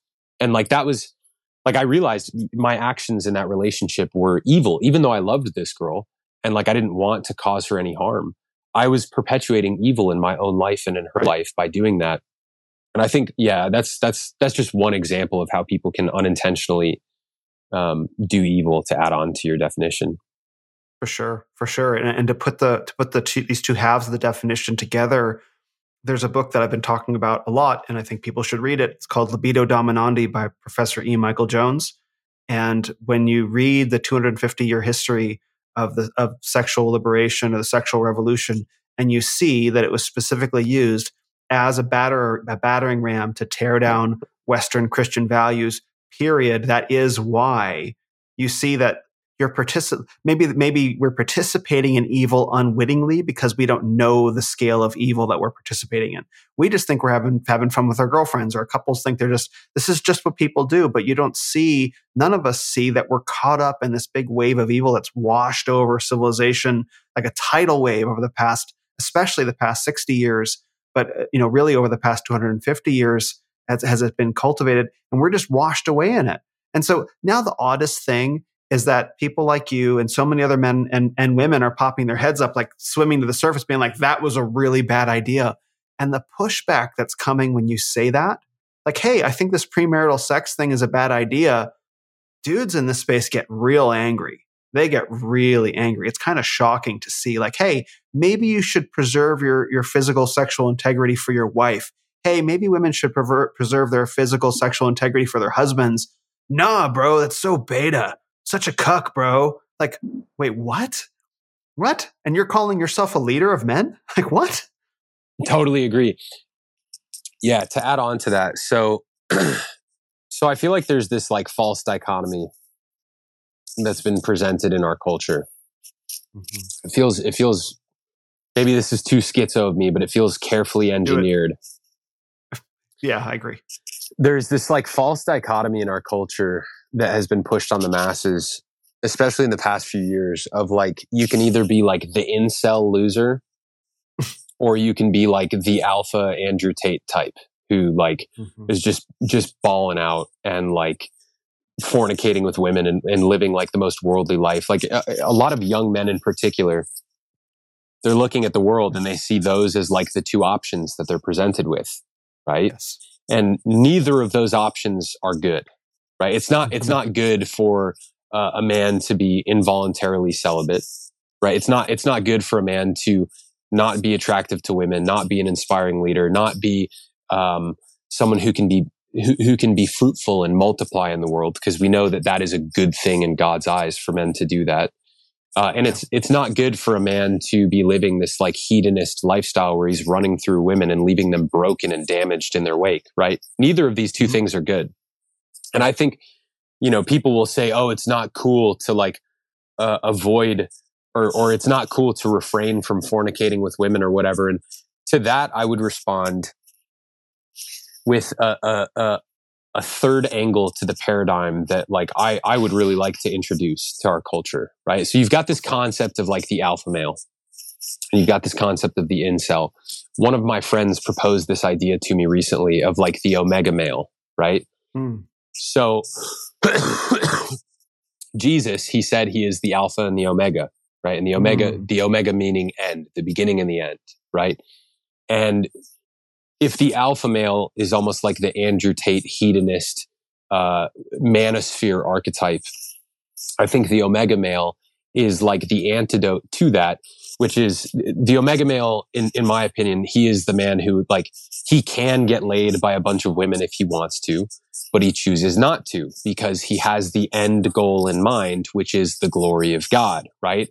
And I think that the truly cool move in this entire culture war that we're in is not to run through a bunch of women and show off all of your hot girlfriends all over social media and this hedonistic lifestyle that you're living. I think the truly cool move is to be the kind of leader who steps up to the plate and is like, I'm going to be responsible with the power and authority that I've been given. I'm going to find one really good woman and I'm going to commit to her and build the best family, the strongest family that I possibly can with her.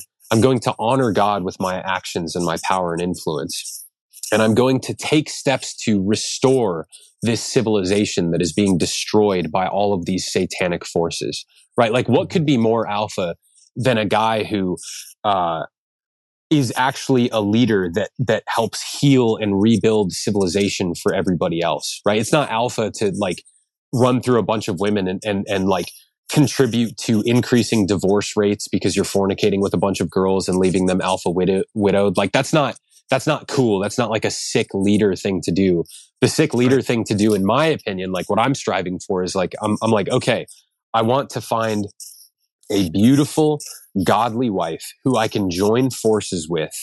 We can build a family together. She can support me in my mission to serve the kingdom of God.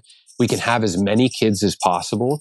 And like Psalm 100, chapter 127, verse 4 says, you know, the children of a man's youth are like arrows in the hands of a warrior, right? How much cooler would it be for a bunch of men out there to raise strong, godly, virtuous families, and then to repopulate the West with just epic kids and progeny and offspring, and then to send them out into the world to reclaim territory for the kingdom of God.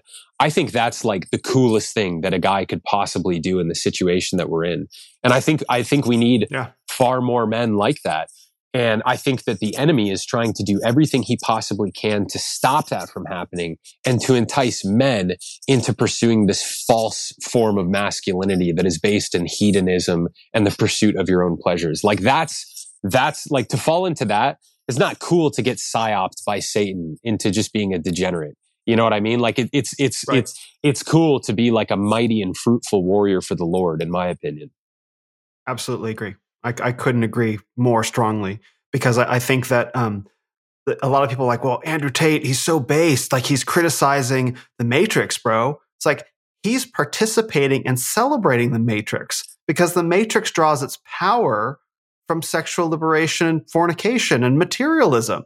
So yeah, okay, cool. Congratulations. You called out, I don't know, the jab. You called out like wickedness in high places. I got a book that does that too, but that doesn't advocate for feeding into some of the core dynamics that fuel this globalized system. Like make a bunch of money, spend a bunch of money, bang a bunch of chicks, criticizing the systems. Like whatever you might be saying with your mouth, you're not doing with your life, right? And so what you're talking about is the real challenge to the system, is the real challenge to the sinful system. And I'm gonna cite Pastor Doug Wilson again here. Masculinity is the glad assumption of sacrificial responsibility. Glad assumption of sacrificial responsibility. I love that definition, because what could be more self-sacrificial than being a young man charged up with testosterone and hormones that's telling you, your body is telling you to fornicate all over the place, right? To be fruitful and multiply. That's the godly impulse. And instead, they're going to sacrifice that impulse, that instinct, that sinful instinct. You're going to give that to one woman and use it to produce fruit for the kingdom. Willing assumption of sacrificial responsibility versus going out and running through a bunch of girls. That's masculinity, not what's being sold to men. I don't care how based, the things that he says is, because you're saying things that are equally based, right? But you're rooting them in God. And there's a very important difference between the two. There's a hugely significant difference. And a lot of people aren't willing to articulate that difference, probably because they want influence and they want power and they want to climb the greasy pole, and so they don't want to ruffle any feathers. It's like, God came to ruffle a bunch of feathers. Yeah. Let's do that. And let's live and speak let's not just speak in a godly way. Let's live in a godly way and let our life be our testimony. And 100%. That I think is more powerful than anything. Yeah. 100%. And I would also add on to that, Will, too, like, for the guys that look at like that hedonistic path and whatnot, man, once you've seen what's available on the godly path, to me at least, it's so much more enticing. Like, which sounds better, sleeping with a bunch of hot women that like won't be submissive wives who like want to glorify God and rear you amazing kids, or to partner with a woman who you can make the journey to heaven with, who like really loves you and is extremely committed to you, and who like prays for you, and who like is committed to to going through thick and thin with you, and who like wants to bear your children and like bring a godly family into the world, and who wants to support you in your mission. Like there's like I feel like the whole like casual sex thing, dude, it's like just playing in the appetizer section at the when God has this entire feast that he's prepared that you could participate in instead, you know, like, yeah. I was talking to a woman the past couple months, and, you know, we started to get to know each other really, really well. And we were talking about marriage and stuff. And she's just like, just the most amazing girl. And the process of speaking to her showed me what could be available in marriage. And I feel very fortunate to have gotten to know her, because in the process of speaking with one another, she showed me this entire other aspect of femininity that is so rare in the world, which is like there are women out there who like, dude, like they would go through thick and thin with you.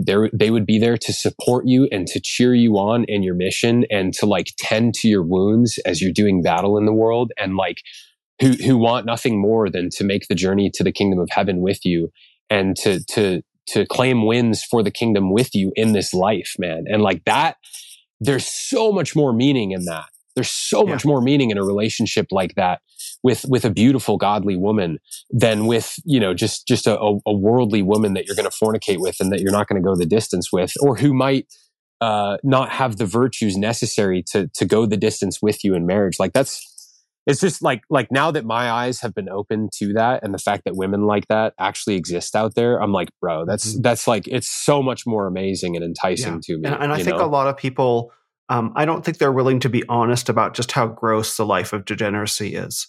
Right. I think that they want to celebrate it, to rationalize it to themselves. Like, oh, I've got this huge notch count, or whatever the men do. And it's like, but I think they're deceiving themselves about how much they're actually enjoying that, let's say on a deep kind of soul level.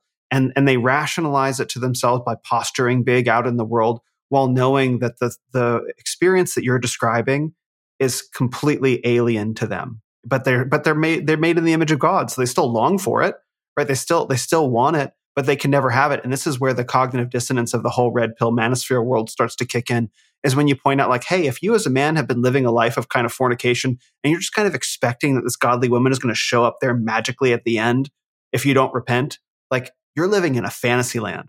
And guys react so strongly to that. It's kind of funny if it weren't so sad. Yeah. And like with the whole notch count thing, like one realization I had is I was like, it's not really a flex if at the end of your life, you know, you had a bunch of women under your belt, but you don't have like a family that loves you, and like an incredible wife that loves you, and a bunch of grandkids, you know. Like I think the bigger flex is to be 80 years old, man, and to have, you know, a beautiful wife that I can still crack jokes with on the front porch, and a bunch of kids who really love us, and like to have like 50 to 100 grandkids and great grandkids in your family. That's like the craziest flex ever. You know what I mean? Like what could be greater than that?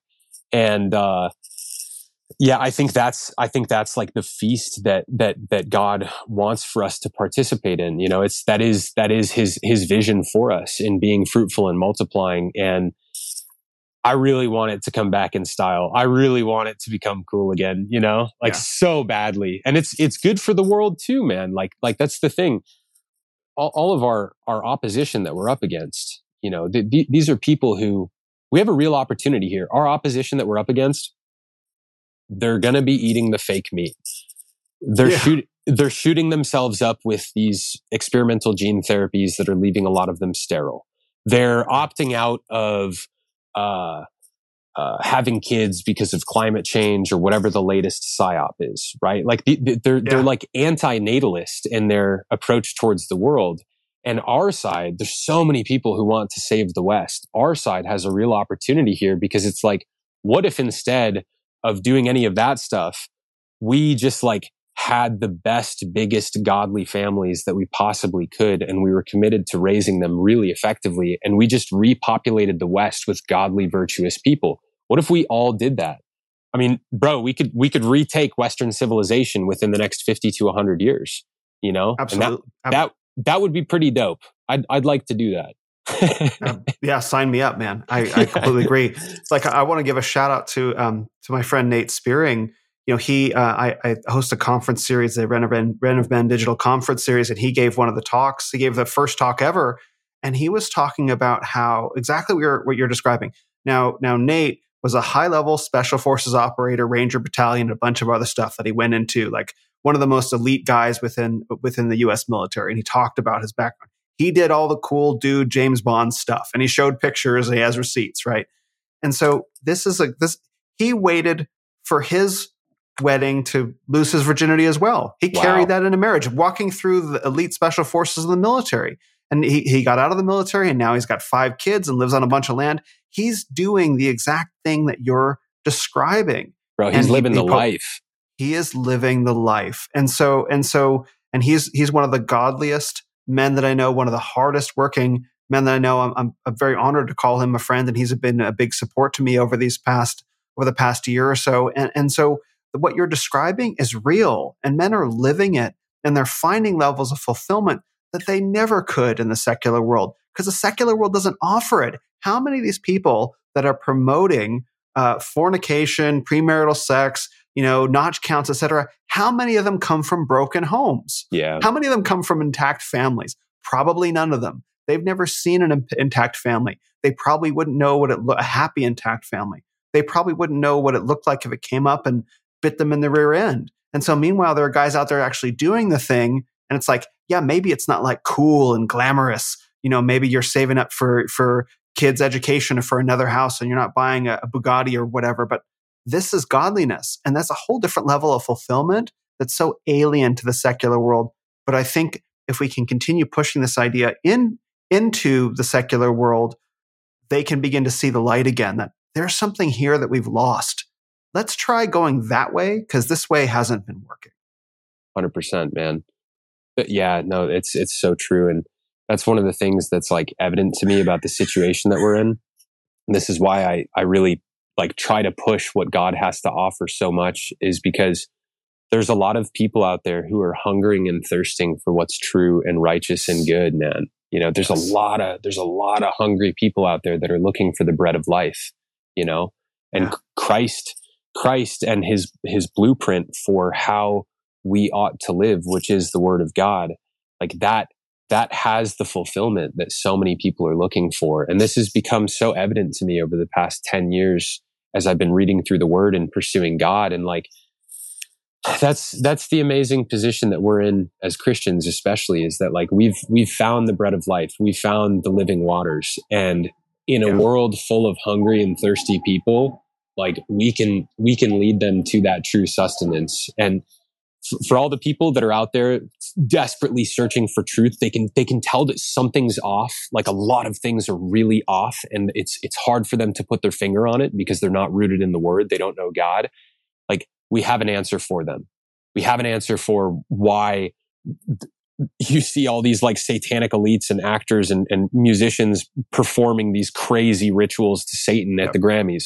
We have an answer to why the home is so broken. We have an answer to how to find peace in a world that is full of chaos. We have so many answers, and that puts us in an incredible position as Christians to feed the masses with this, And I'm excited to keep doing it. I'm excited to be doing it with you right now, man. Like I hope that like somebody listens to this and they're like, dang, like, man, that really resonated. Like I'm going to pray after this podcast that this really hits home for people. And I would like to ask you too, Will, like, please, we talked about this before the podcast. Please tell me about your mission with Renaissance of Men, and, how I can support you and how we can support you. Cause I watched your YouTube video that you sent me yesterday. It was phenomenal. Oh, and I want to know more about what you're doing. Yeah. So for those listening, that Chase is talking about the Use Your Suffering video that I did with Rewire the West, episode 5 of the 5-part series. And I'll link that in the show notes. I'm very proud of that. And thank you. You should be. Thank you. I mean, as we were talking about yesterday, it came out of a time of my own intense suffering, where in a very short period of time, and about a year ago now, I lost my best friend and a whole bunch of other men went with him, and I got slandered in private and then in public by a professional colleague who continues to do that to this day, who continues to say horrible things about me in public on Twitter and then in private as well. And they get back to me, and it sucks because I cared about him as well. And then another man went with him who I was friends with also. And that came out of nowhere. And then a girl broke up with me, and that all happened in the course of about a week or two. And it really brought me to my knees out of nowhere. None of these things seemed to be related at all. And I had to kind of build myself back up from there. And with God's help, I was able to do that. And for those of you who've listened to the podcast before, that was what the C.S. Lewis Space Trilogy that came into my life and really spoke healing back into my life at that time. And that's where the Rewire the West video came from as well, was being able to take my own suffering that I was going through at the time. Like, God, why is this happening? Why are these people being taken from my life? Why are these things going on? It was really to humble me and to have me lean into God as you've been doing as well, Chase. So thank you for watching that. I'm very glad that it blessed you, because as I said yesterday, what can we do with pain besides make beauty out of it? Right? What else are we going to do with it? Right? Yeah, it really hit home for me yesterday. I was having a hard day yesterday, and it really hit home. So thank you. I really appreciate hearing that, because I did very much want to speak into men's and women's lives and communicate the message that I think is really essential for people to hear, that your pain does have meaning and it doesn't need to be medicated away with food or porn or video games, or social media or all the things that are available to us today. And that there is a religion and a faith that testifies very boldly to the necessity of suffering and for transformation, personal and collective. And so, as you had shared with me that you were going through quite a lot, I'm glad that I was very blessed that it was able to minister to you as God had ministered to me through my own time of crisis. Yeah, no, absolutely. But to get back to the original question, please tell me. Please, that's okay. Please tell me about your mission with Renaissance of Men. Oh, okay. So I started studying masculinity, I guess you'd say, about 20 or so years ago, in a class that I took on Carl Jung, and there was a portion of the class about how what the Lord of the Rings has to say about masculinity, and I realized in that moment that I had grown up a very thoughtful, kind of quiet, very good at school. Those were the values of my family. And I saw this image of masculinity that was projected out there in the world of pizza and football and beer and all these things. And I was like, that's not me. And that's what I'm being told masculinity is. And I'm not that. There must be something broken about me. That's what I thought. And through taking this class, I realized there's nothing broken about me at all. That I'm made in my own kind of man. I wouldn't have used this language, but made in the image of God. And it's okay for me to be that. And I don't have to fit into this other mold.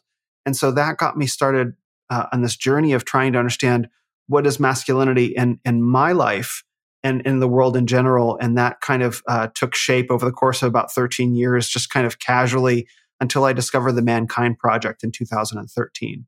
And so the Mankind Project, I don't know if they're still running retreats, but they run weekend men's initiations.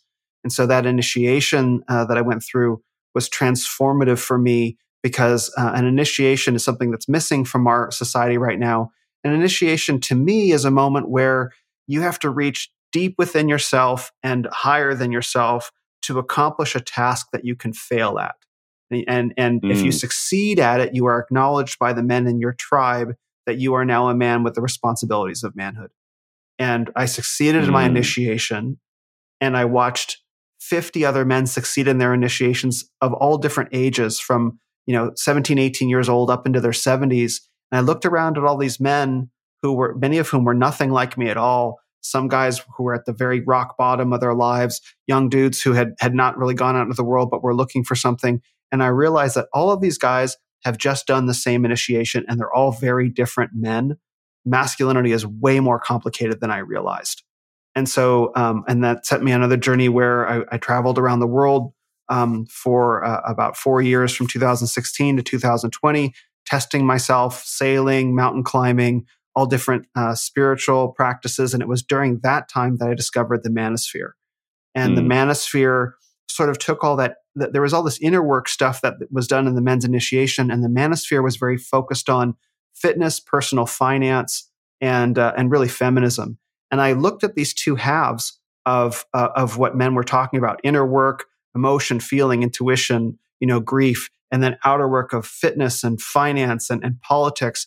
I'm like, these two guys are not really talking to each other very much, but they have things to learn from each other. And so I started the Renaissance of Men because what I really wanted to do was I wanted to show other men and women that there's this conversation happening about masculinity that's been going on for 40 years. So you and I are having this conversation right now. But when you look to when men first started trying to understand masculinity, it was all the way back in the 80s and like the early 80s and the mid 80s with Robert Bly in his book Iron John, and this video called The Gathering of Men that really touched off all of this interest in masculinity just as it was starting to come under social attack. And it evolved through the 90s and the mythopoetic men's movement, then into the pickup era, then into the manosphere, then into the sovereignty movement, which is now concluding. And now it's all culminating and really climaxing in this way with a rediscovery of Christ, of fatherhood, family, Christian faith, and fidelity. Let's go. Yes. And so right now, you and me are on this riding this leading edge wave of this rebirth or this renaissance of men, where men are being reborn into the world anew in response to changing cultural conditions. So that is the whole story of the Renaissance of Men, arriving back in Christ. It is God's story that's being told through different phases, leading everyone back to Him, showing all the different wrong answers so we can finally find the right answer. So the mission of the Renaissance of Men is to illustrate that entire conversation. Thank you for explaining that. And bro, it is so good to be riding this wave on the frontier back towards Christ with you, man. Like this wow. You kind of just gave me like a bird's eye view of history and how we've arrived where we are right now. And I'm just like so struck and honored to be here having this conversation with you and to just be a part of this like whole this thing that God is doing in the world, man. Like it's crazy, man. Yeah. Like God is moving so powerfully in the world right now, and at a scale that is beyond what I'm capable of fathoming. And I'm struck right now, especially just by how honored I feel to be here, man. Thank you for explaining that. How can we support you in this mission? Well, I've got a documentary film project that I've been working on about it. In 2021, when I first started the Renaissance of Men as a podcast, I had the idea. The idea had me of producing a documentary about it because I understood that the movement was so complicated and there were so many moving pieces that I couldn't possibly tell the whole story simply in podcasts alone. So I was coming up with a Renaissance of Men brand, and I was writing, the Renaissance of Men is going to interview, as I was brainstorming the podcast and the brand, the thought leaders and authors and content creators. And then I wrote documentarians, and I froze. I'm like, I'm making a documentary. Okay. I knew about photography. I have a travel photo background. So I knew it wouldn't be that hard. And so as I started the Renaissance of Men, I started working on the documentary. In 2021, I went on a cross-country road trip, 108 days, 14,000 miles, and filmed something like 25 different leaders. And so I've been working on that behind the scenes because I think the story of the Renaissance of Men really has to be told visually because it has been going on for so long. And it has been a 40-year-long conversation. The rush that you're feeling right now is because all these men who are talking about masculinity, they feel themselves very siloed. They feel like, okay, I'm just doing this on my own. In reality, and what it is it's like if a whole bunch of men were standing in a circle with their backs to each other, like shouting about masculinity at the world. And so I'm a little bit like in a helicopter, like, hey guys, turn around, and like get them all to turn around. It's like, oh, we're all here doing the same thing, and there have been guys doing it for 40 years. Let's go. That's the feeling, and that's what I hope to illustrate with the documentary. So, when are you coming out with it? Well, when I set out to film the documentary, it was going to be a 2-hour project, right? Which I was able to self-finance. But in the process of filming it, I met with Allison Armstrong, who's been on my podcast a couple of times and became a friend. And she said, it's easier to get people to watch a 45-minute video and then they'll binge watch 8 hours than it is to get them to commit to a 2-hour documentary. And I said, that's a really good point. So she convinced me to turn it into a series, a multi-part series. But producing a multi-part series is outside of my ability to do. So I've been trying to raise money to complete production since then, and that's been a struggle. That's been a journey. And if people that are listening to this want to financially support that project, how can they do so? I've been trying to get it financed exclusively behind the scenes with interested and wealthy individuals who want to see a rebirth of masculinity in society. I haven't made anything available to the public, but I certainly can if people. I can set up a Kickstarter or a GoFundMe or something like that if people want to chip in. It's definitely you talk about feeling stonewalled and things that you're working on. That has very much been the case with this, like trying to tell a wonderful story and looking for people who want to support it for sure. But I can definitely set up the ability for the public to get involved for sure. Yeah, and I would say two things to that. One, could be a good idea to just set up a Bitcoin wallet and be like, hey, if any wealthy Bitcoin benefactors or patrons want to support this project, you can just send Bitcoin to this address. Two, I'm going to be praying for kingdom finances for that project for you. Mm. I would also encourage you to pray for that same thing. And as well, anybody who's watching, if they can't afford to financially support the project, that they pray for it as well.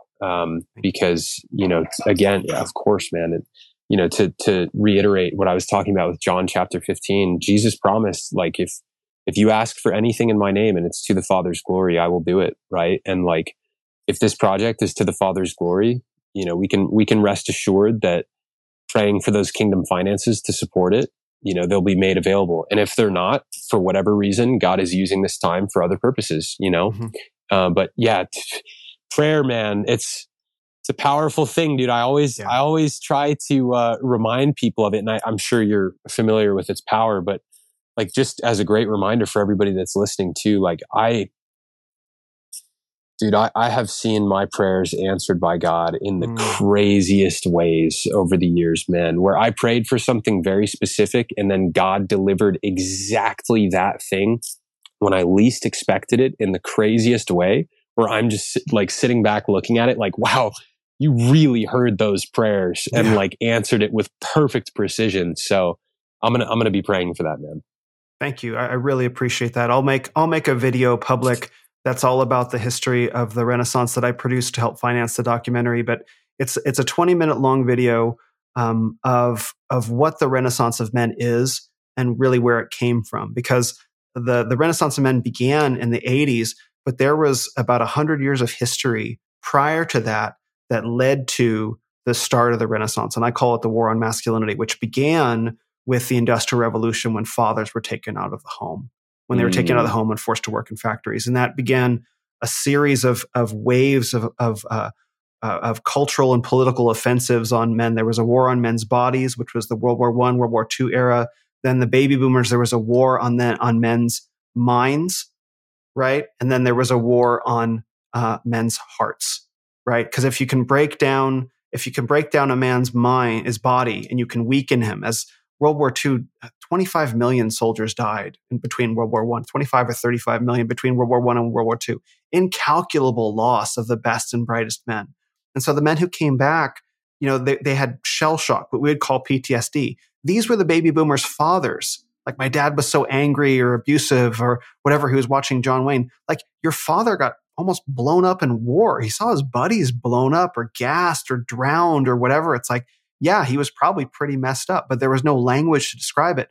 So these are the baby boomers' fathers who were so weakened by war, leaving the baby boomers' minds exposed, right? And so when you wage war on men's bodies, then you successfully wage war on men's minds.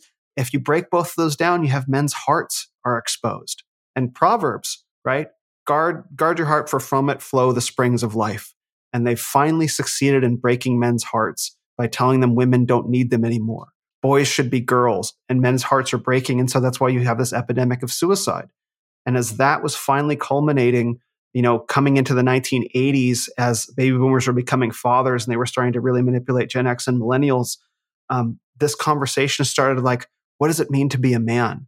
And the conversation started in the secular world, right? In the forests, right? With, trying to exclude Christian spirituality, trying to get back to Jung and the archetypes.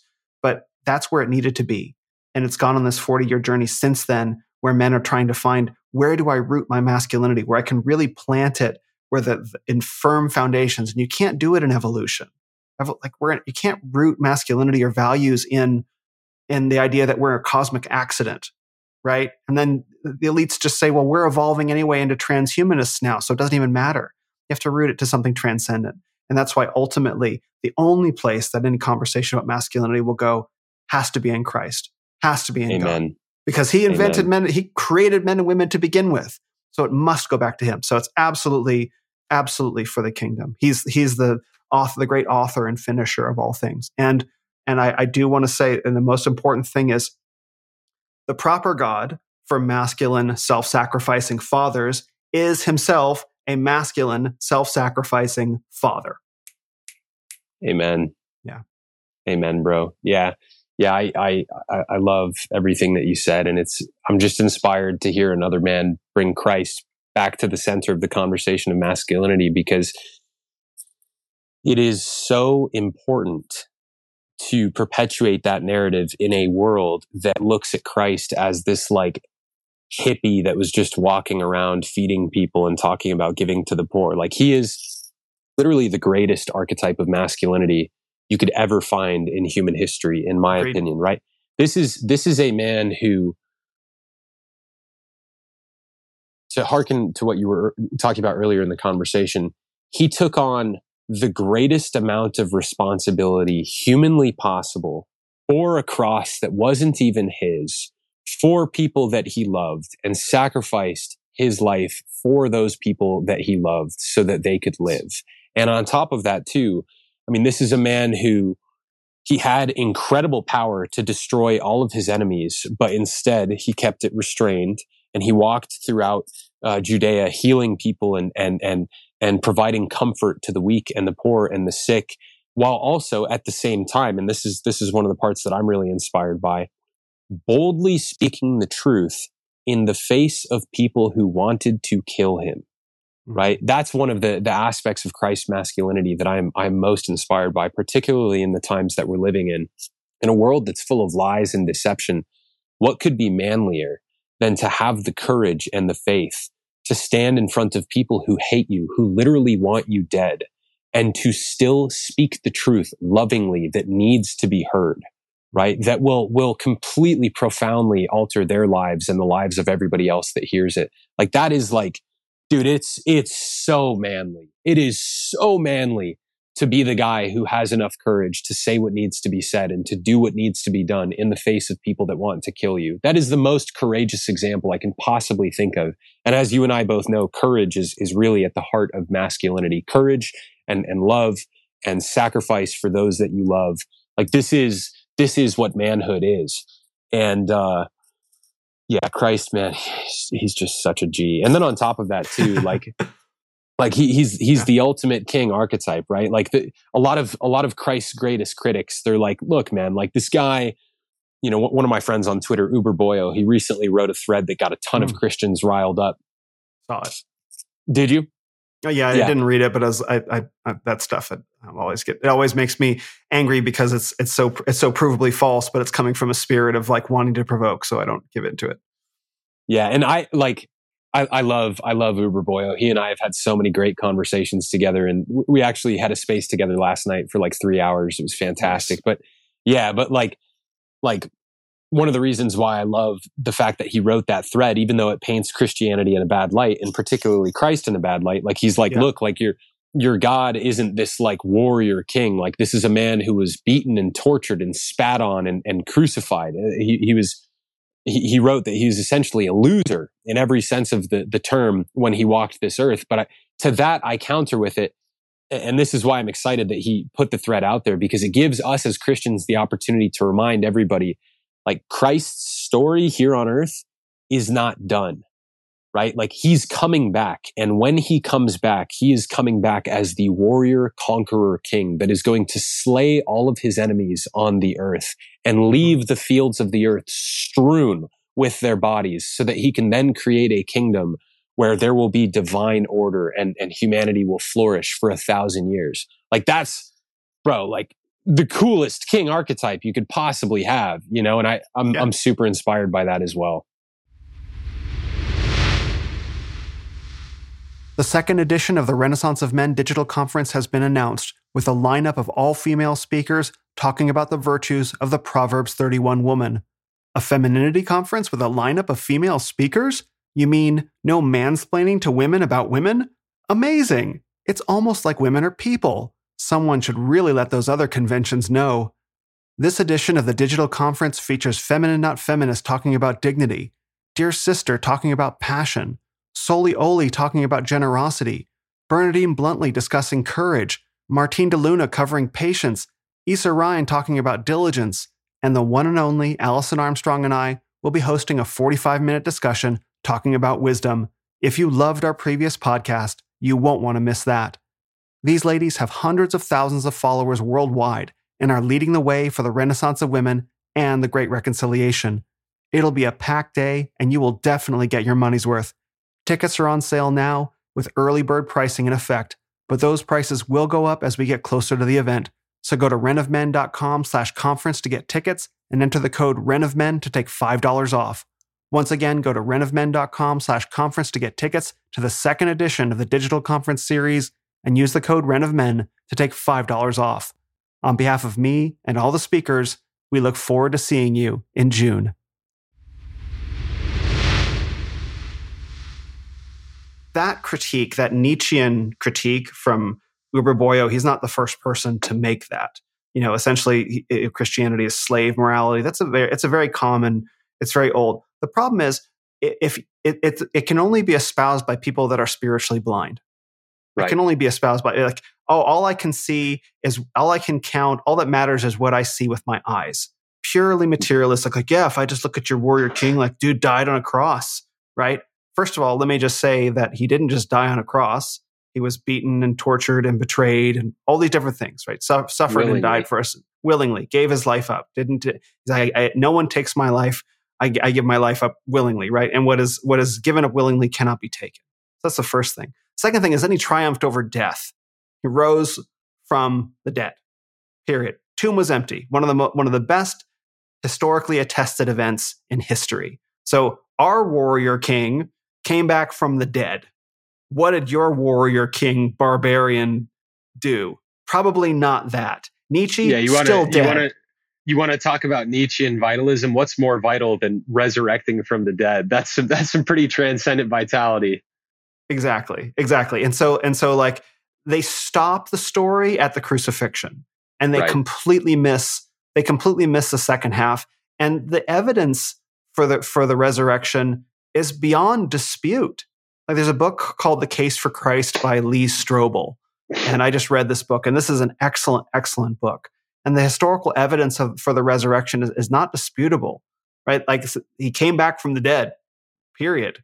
And so when you're talking about, you know, what kings are, why should God have anything to do with what you expect him to be? Like, why do you creature, think that God should behave in a certain way? The arrogance of that. Like, okay, well, in order for me to accept him as a king, he better have like a flaming sword, you know, and kill everybody, right? Okay, well, you'll get that in the future. Don't worry about that. Like that is promised. But at the same time, like if you say, God, I will believe in you when you behave this certain way, that's the height of human arrogance, right? Yeah. No, the real way is you humble yourself and you accept that you are a creature and that God's sovereign will rules all, and you are not a self-created being. I hate to break this to everyone listening. There's no such thing as a self-made man. You did not put the sperm into your own egg of your own existence. You didn't write your own DNA. You didn't nurse yourself, right? You shaped raw materials that were given to you, but you didn't create the raw materials of yourself. And the idea that these clay pots, you know, can question the king of the universe, you know, the potter is beyond my comprehension. But really, it's just a profound degree of very tiresome arrogance that they're not actually willing to listen in most cases to the actual teachings because they don't want humility, they want power. I don't know Uber You, Boyo, but yeah, no, it's a good critique. And what I would say, like when I have those conversations with the Nietzschean vitalists, like what served me really well and has served God really well in those conversations is taking the time to listen to their critiques of Christianity and being right. like, okay, like here's the piece that you're not seeing here. Here's Right. the aspect to uh God that you are overlooking, right? Like, and providing them space to give all of their critiques and then to counter it with Yes. like, God is far more vital than you realize. And like, it's been really effective for me in those conversations, but that's not really a rabbit hole I want to go down right now. But No, no, anyways, no. It's a great did point. you want to, yeah, did you want to continue expanding on this thread? Well, the one thing that I just like to add is a quote from Saint Augustine. I love this quote. I love this quote because you can look at it, and you can see so many different things. And it is my hope that the people listening will see the light shining through it. So this is Saint Augustine. He said, "Man's maker was made man, that he, ruler of the stars, might nurse at his mother's breast, that the bread might hunger, the fountain thirst, the light sleep, the way be tired on its journey, that truth might be accused of false witnesses, the teacher be beaten with whips, the foundation be suspended on wood, that strength might grow weak, that the healer might be wounded, that life might die." Like the profound contradictions in there, the paradoxes, but the idea that within God, within Christ, all of these opposites are reconciled into a single moment of glory that provides redemption and salvation for us sinners, that's what it took for God, the creator of the universe, to save us, that he triumphed over all opposites, even life and death, to bring us back from the mistake that we made. God the Father could have abandoned us, and it wouldn't make a difference in the cosmos. But he loved us enough to send 1/3 of himself. It's incomprehensible to try to imagine what 1/3 of God is. You can't do it.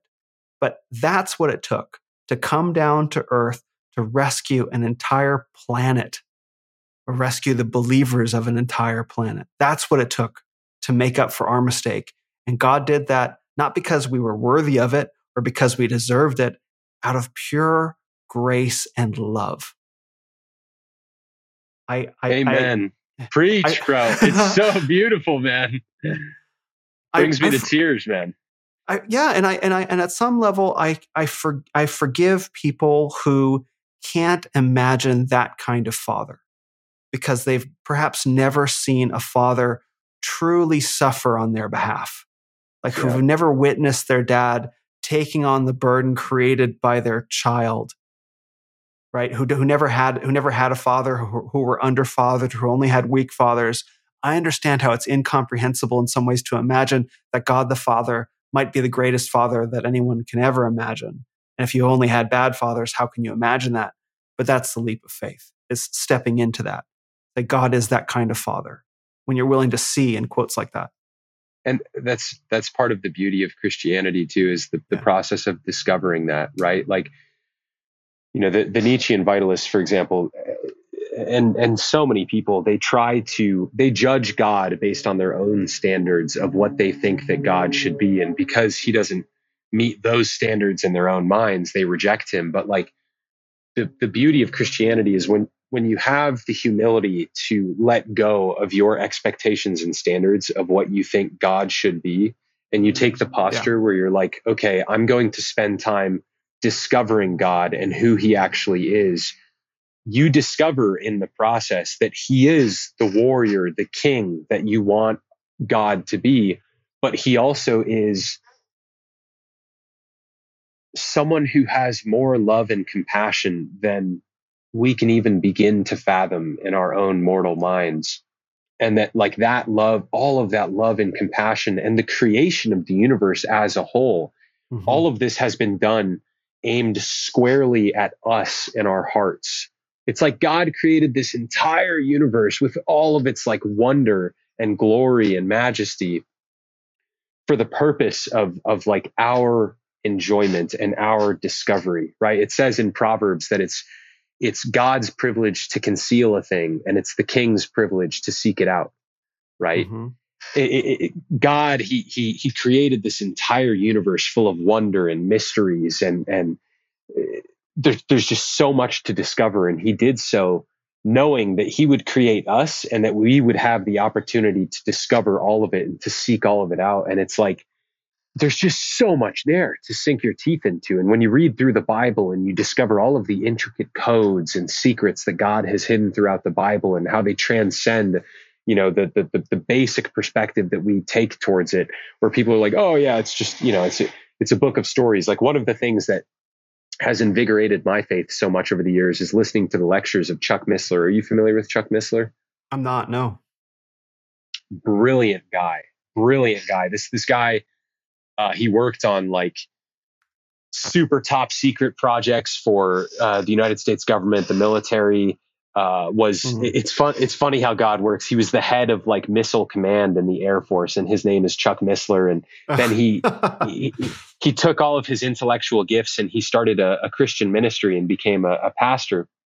And he's spent, he's given many sermons and lectures on elucidating the mysteries throughout the Bible so that we can better understand them. And he gave a series of lectures on codes that are actually hidden in the Torah, mathematical codes using equidistant letter sequencing, which is essentially it's like a code breaking tool. And God hid like all of these codes throughout the Torah that continually point back towards himself. And he like over and over again predicted the future in these codes. And also even exoterically, over and over again throughout the scriptures, you see that God prophesies what's going to happen in the future, and then he fulfills it over and over again. And we can see this happening in the world around us today. And there's so much to sink your teeth into there, man. And when people take that posture of like learning to love and discover God, it's just an endless rabbit hole of like glorious things that you can learn about him. And it's so far beyond the scope of what the vitalists think could even be possible. And this is what I try to share with them.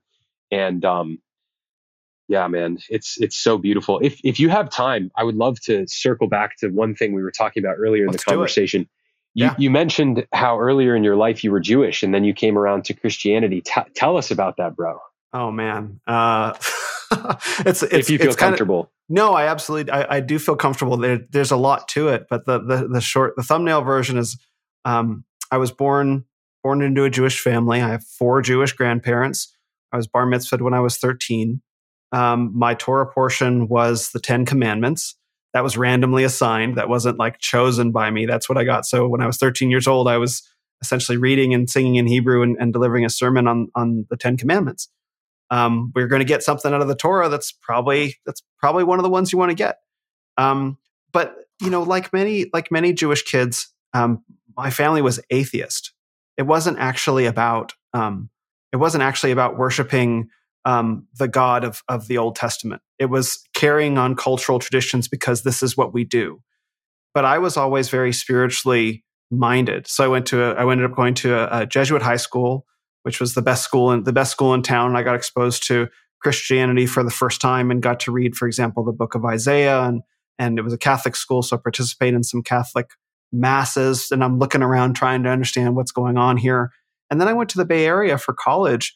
And the Bay Area is just swimming in kind of new age, kind of philosophy. And I really drank a lot of that in, which, a lot of atheists, particularly a lot of Jewish atheists do, is they have a spiritual hunger for God, because we're all made in God's image, and that was what was available there. So I explored lots of different New Age practices in all different kinds of ways. I've had 15 ayahuasca ceremonies in the United States and Peru. I've been to Buddhist meditation retreats in the mountains of Kashmir, which is near Pakistan. I've been to the Kumbh Mela Hindu festival in India, 190 million Hindus bathing in the Ganges River. Like, spiritual pursuit has been just part of my life because I wanted to understand. There's this word that gets thrown around a lot. It's called fascinating. It's fascinating. Fascinating is based on the word, I believe, fascia, which means to bind together. So fascinating means it's something you're so interested in, it binds you together. And so it really was fascinating for me to pursue this. But then in 2015, I was living in the Bay Area. I went to Burning Man, and I had been before.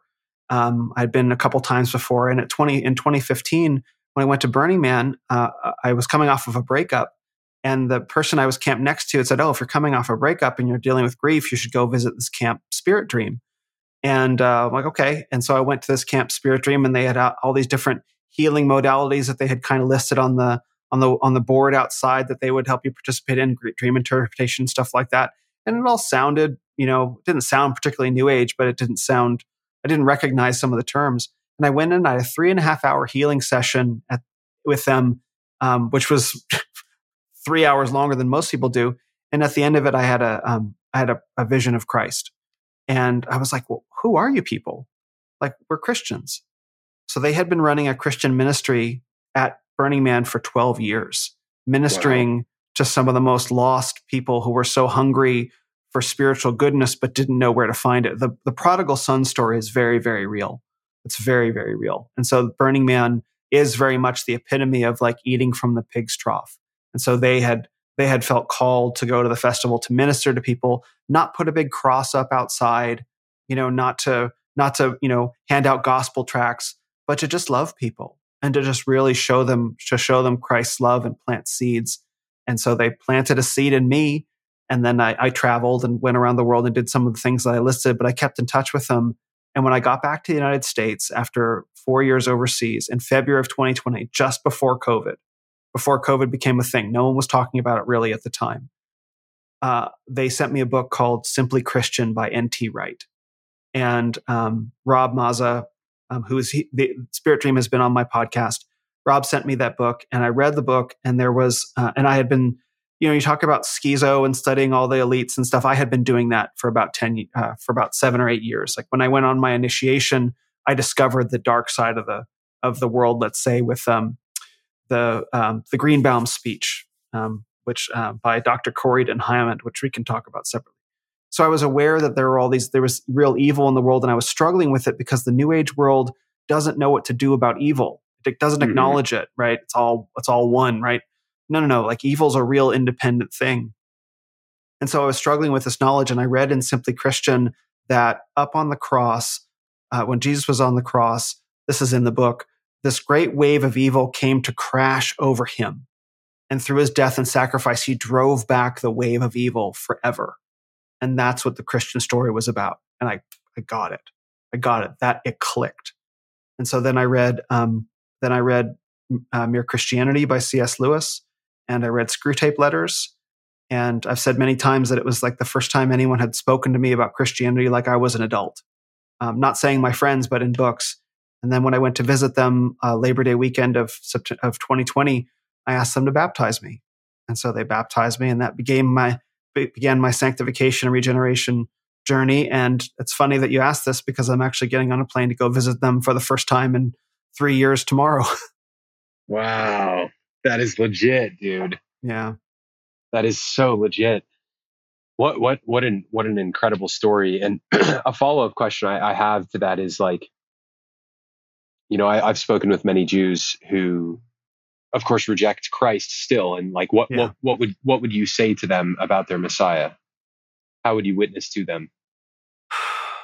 It would depend. It would depend on what kind of Jewish they are. If they're atheist, because I've had to think through these questions myself. When I was in college, I was the chair of the Jewish Students Association for a couple years. So I was kind of involved in the faith. I spoke at high holiday services, raising money for the Jewish Students Association as well. So it was part of my life. And then when I got out of college, I went to services at the local temple, and there were all these young people there, and they were singing in flat tones, and it was just like I really was struck with this impression, like this is a dead religion. Like this is a funeral dirge. This is not celebration. This is not joy. This is not worship. This is doing a thing because you have to do a thing. And if you're doing a religion because you have to do a religion, not because it's informing your life and making you a better person and inspiring you, then it's a dead religion. right? There's no other way for me to put it. And that was what really got me thinking, like, what does Judaism have to say to the modern world? And I didn't find a good answer. And so if you're Jewish and you're listening to this and you're struggling to let go, but you're actually atheistic, first let's talk about the existence of God and let's talk about the atheism. Why don't you believe in God?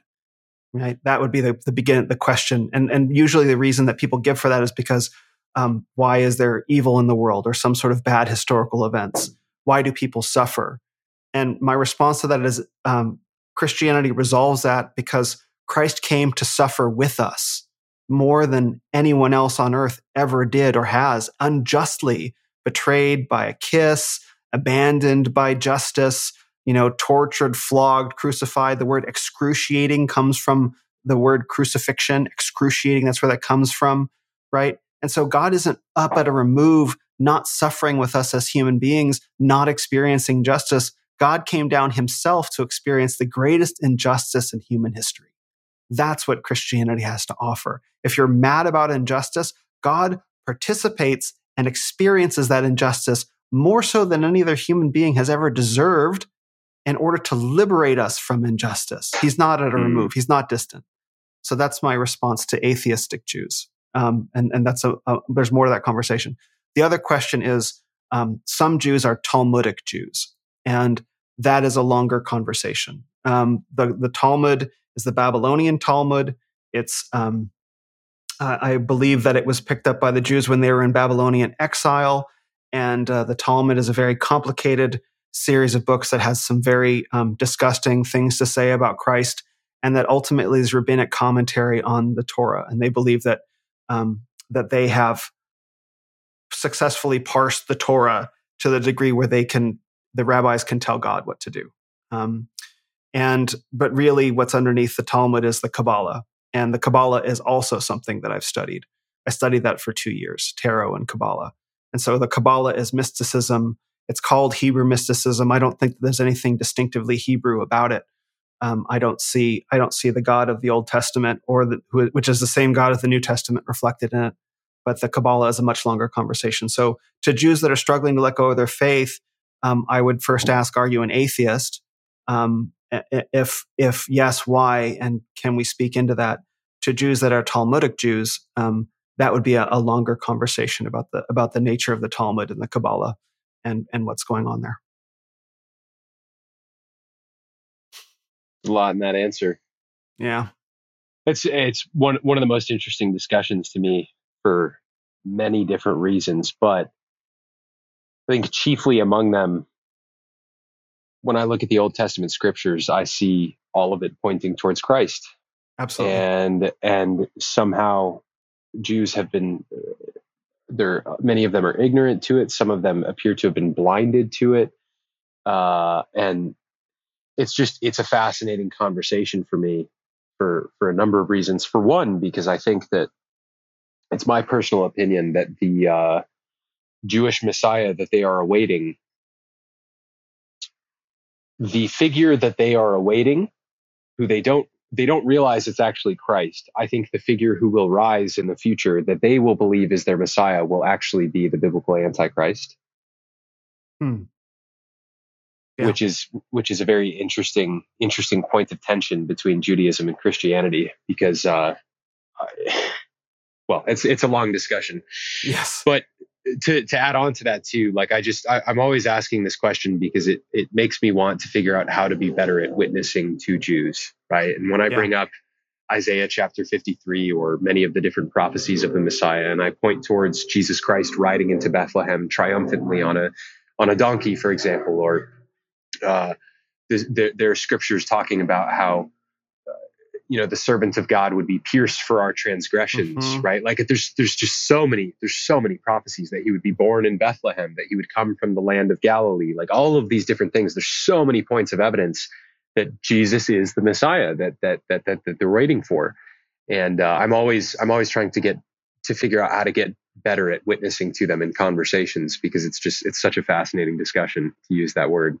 It is, and I would say that for me, the one thing that I was made aware of in various ways, during my explorations of religion and spirituality, is that whatever, and I don't know, it was never stated outright to me, but this was the very clear feeling, was that was that I could become any religion that I wanted.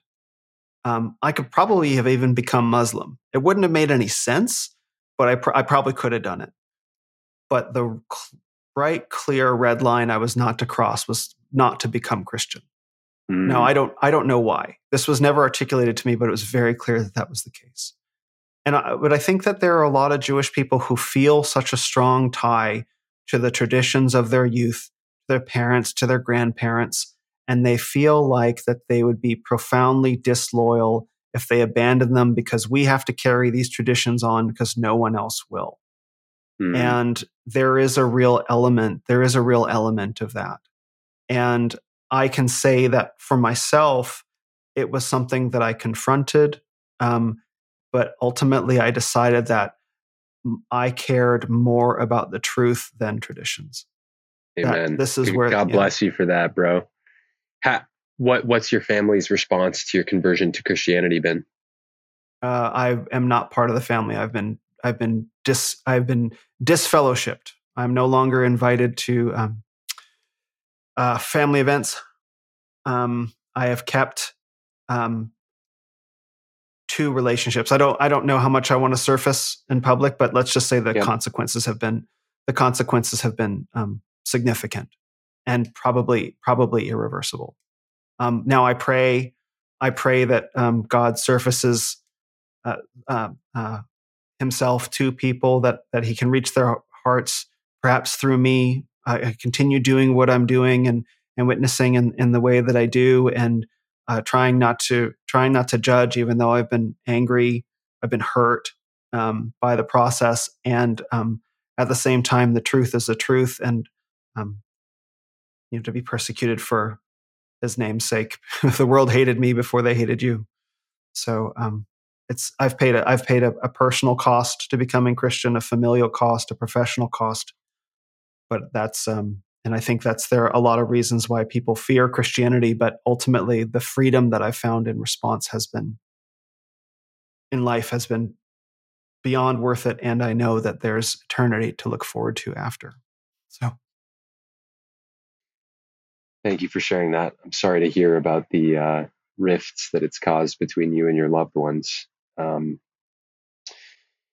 want to commend you for sticking to your guns in your pursuit of the truth and in your conviction in the truth, man. And what's funny, talk about glorifying God. I mean, His glory is revealed in that Christ, He promised us, He came not to bring peace but a sword, and to turn family members against one another in their belief of Him. And a servant is not greater than his master. And if Christ was persecuted before us, so too will we be. And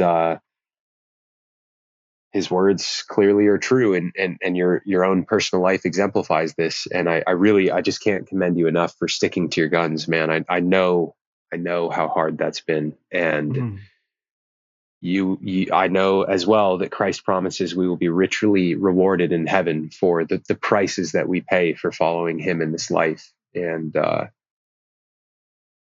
know that your conviction is blessing many too. Thank you.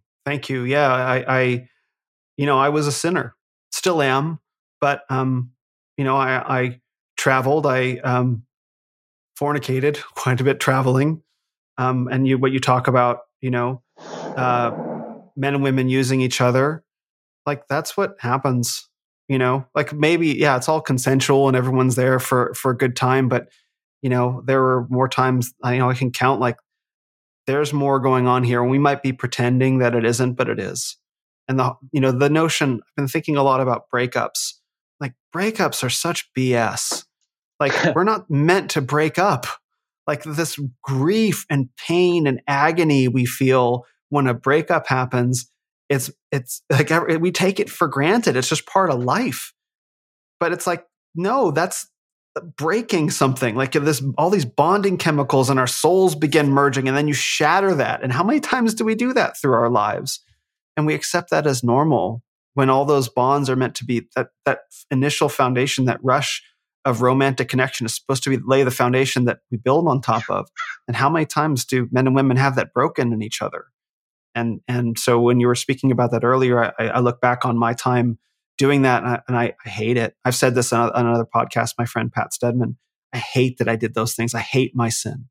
And I see the ways that God literally saved me from myself. Literally saved me from myself. Countless times, He's bailed me out of my own bad decisions. And I shudder to even ask, because that's probably more numerous than the stars. And He plucked me here, and He gave me a life and a passion and a mission, right? And salvation and brotherhood and friendship. And I didn't earn any of this. So the cost that I'm paying in terms of my own emotional pain, in terms of my own grief, is small. It isn't even the word, infinitesimal, compared to the gift that He's given me. And so, yes, I'll pay that cost every day. Amen, man. Praise the Lord. Yes. Praise the Lord. Yeah, I feel you. I feel you on the breakup thing, man. Yeah. Does not feel good. Does not feel good. It's just part of life. Like, no, it's not. Why? Yeah, there's a lot to be learned from it. That's for sure. Where would you like to take the conversation from here, Will? Thank you for inquiring about me. I really appreciate that. I feel very honored by that. I guess the one thing that I'd like to hear is a little bit about your testimony, if you're willing to share. I mean, you said that you were led away from Christ and then led back to Him, and obviously He's become an enormous, the central pillar of your life now. What was that journey like, away and then home again? It's a great question. I would be honored to share that with you and with your audience. Yeah. So God it's so funny how God works, man. So I didn't know Christ until I was in like 5th grade. Summer camp after 5th grade. My parents put me in a Christian private middle school. And summer camp after 5th grade, we went to a place called Forest Home here in California. And it was a Christian camp, and I developed a really close relationship with my pastor at that point in time. And I ended up making the conscious decision to give my life to Christ while I was at the camp. And from 5th to 8th grade, I continued to go to church, was very active in youth group. My youth pastors, like they really, kind of brought me under their wings and just spent a lot of time witnessing to me and ministering to me. And as this time is going on, there's a lot of turmoil in my family. Okay. So when I was a kid, when I was about 8 years old, my mother became extremely ill from Lyme disease. Okay. So my mom, my mother, while she was hiking through the woods in Connecticut, she got bit by a tick, and that tick had Lyme bacteria inside of it. Yeah. And she went to a doctor, had the bullseye rash, went to a doctor, and he prescribed her a round of antibiotics. And so she took the antibiotics. Usually when people do that, shortly after contracting Lyme, they can kill off the Lyme bacteria before it's really taken a hold in their system. And then they're free of Lyme. Now, my mother took the antibiotics, but the Lyme it wasn't killed off by it. It still took a hold in her system. And like 10 or 15 years later, when might have been a little bit more than 15 years later, I'm 8 years old, and my mother, our family was in Utah, and she was kind of pushing herself away from a desk that she was sitting at, and she broke her wrist when she was doing it. Yeah. And she was like, what the hell? How did this just happen? She had osteoporosis, and started going to doctors to try and figure out, like, why did this just happen? Didn't get any clear answers. And she starts to get a ton of pain and weakness and numbness in her legs. And then she can't walk anymore after a couple of years. And all of these health issues are coming out of nowhere. And then she's bedridden. She has no energy on a daily basis, has all these neurological symptoms. And she's like, what is going on? 2 years later, she discovered that she had Lyme disease. She saw so many doctors, and this is such a typical story of people who have chronic Lyme. She saw so many doctors. None of them had any good answers for her. And then eventually she found out that she had Lyme disease from the tick, and that she hadn't killed it when she got it. Oh, wow. So, yeah. So when I'm in middle school and stuff, my family's just going through a lot with my mom's sickness, and my parents. This was around coming up on 2008. Then 2008 happens, and my parents at the time, they had two homes. They were in the process of trying to sell our home in Arizona after they had bought a home in San Diego, and so they were stretched thin financially. Then the housing market crashed. They had to foreclose on our home, and we just lost a lot financially, and it placed a tremendous amount of stress on my parents. And that, in combination with my mother's illness, it was so much on my parents, and they started to move towards divorce, right? And so I'm in sixth grade. My dad leaves our home. He didn't leave. He was trying really hard to make everything work with my mom, but my mom was just, bless her heart, she was just falling apart at the seams, and they were fighting every night, screaming at each other. And my dad was trying so hard to be patient. And I'm hearing all of this happen, and I'm seeing my mother's suffering just exponentially accelerate. And it was, honestly, watching everything she was going through was terrifying for me to witness as a kid. I made so many trips to the hospital with her where she's just in despair and terrified of what's happening in her own body, and is unable to arrest the downward spiral that she's going through in life because of the Lyme. She's trying desperately to heal herself from it, leaning on God so hard in the process, and is just going further and further downward into illness. And dude, I'm watching all of this happen while I'm in middle school, and my I was at a Christian middle school. My teachers were really, really there for me throughout that time. For my mother's illness and my parents' divorce. My pastors, they're really there for me. My youth group leaders, they're really there for me. And then I go to high school, and I went to a public high school, and going to church, all of that kind of stuff, it just fell by the wayside with my family. My parents weren't going to church anymore together because they were separated. And so I go to high school, and I'm all I want to do is what I had seen, a bunch of other kids do when they were in middle school and stuff at the public middle schools. All I wanted to do was smoke weed and hook up with girls and party and all this stuff, all the fun stuff that I heard, kids did in high school. I wanted to do all of that. And things just keep getting worse and worse and worse at home with my mom, and her suffering is just unbelievable. And in the process of just throwing myself into worldliness and not going to church anymore and watching my mother's suffering, my faith just gets destroyed. And I'm watching everything she's going through, and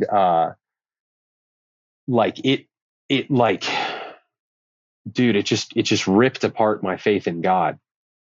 And it all culminated when I was 16 years old. On May 24th, 2012, I went on a school field trip at my high school. And after the field trip was over, I got a message from somebody, and they were like, "I'm so sorry to hear what happened to your mother." And at this point in time, I hadn't lived with my mom for 6 months. She had moved to downtown San Diego.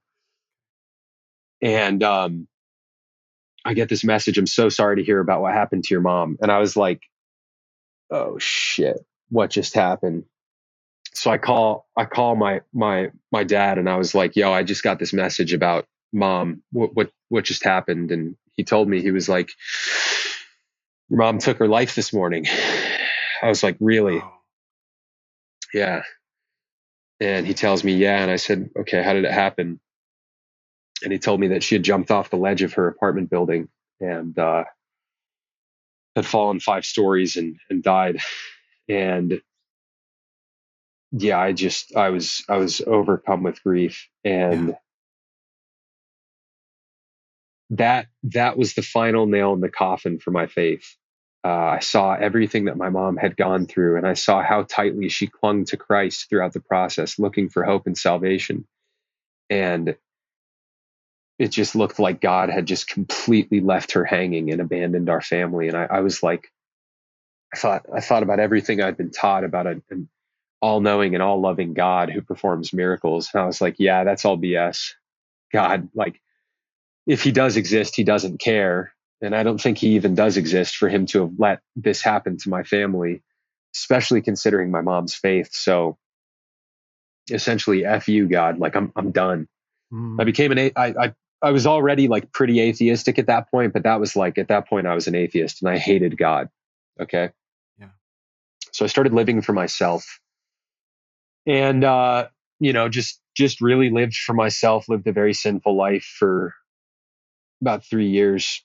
And, at the end of my freshman year of college, I had this girlfriend and her and I were super in love with one another. And she was from Denmark. She was a foreign exchange student. She had to move back home to Denmark. And I looked at my savings account. I had enough money to go out there and visit her and her family for like a month that summer. So I went out there and stayed with them for like half the summer. Her and I fall even deeper into love. And, I end up having to fly home back to California for my sophomore year of college. And her and I, we make the mutual decision that we need to break up. And that breakup was really, really hard on me psychologically for a number of reasons, I bet. especially because this woman and I had we had bonded to one another so tightly, especially in the flesh and our spirits. And then we just like cut ourselves off from that. And it really it took such a psychological toll on me, especially knowing here's this girl I love and I just felt so powerless and emasculated because I couldn't afford to be with her. Mm. And that's a terrible feeling to have as a man. You have a woman that you love and you can't afford to be with her and she's just on the other side of the world. And then eventually she started talking to other guys and that was Yeah. Eventually, once she had started to move on from the relationship and she started talking to other guys and I saw it on social media, it was just it was like an arrow through my chest. And it just it really, really messed with my head. And at the same time, I'm starting to get very physically ill. Okay. And I didn't know at the time that I had Lyme disease. So when I was in my mother's womb, the Lyme bacteria that was in her body also colonized my body. Okay. Mm-hmm. So I had been living with Lyme at that point for 19 years and I'd had all sorts of health issues throughout my life. And my mom always told me, Chase, it's because you have Lyme. And I just thought, well, I feel like I'm doing it doesn't I see what you're going through and I'm not going through that. So whatever I have can't be what you have. And I figured if I just refuse to believe that I have Lyme, I could probably just be fine. Right. But at that point in time in my life, when I'm 18, 19 years old, all of these health issues that no doctors can explain start piling up. And it messes me up, man. It messed me up, especially my brain, my gut, my energy. I would wake up in the morning and I couldn't think straight for hours throughout the day. And the breakup and then all the health issues, they just start compounding. And I got to a really mentally unwell place. And so December of 2014, I go back home to San Diego to go visit some friends during Christmas time, during my Christmas break. And I visited my high school principal while I was back home. He's a fantastic guy. While everything was happening to my family in high school, I was close friends with his son. He took very close interest in me when I was in high school as a second son to him and was always there for me when I was in high school, came to my mother's funeral, just amazing guy. And I went and visited him December of 2014. And he asked me how I was doing. And he's one of those guys, he's one of those guys that could just see right through me. I couldn't hide a damn thing from him, and other people would ask me how I was doing. Oh yeah, everything's great. I'd tell on the outside, everything looked like it was great in my life, but on the inside, it's just hell.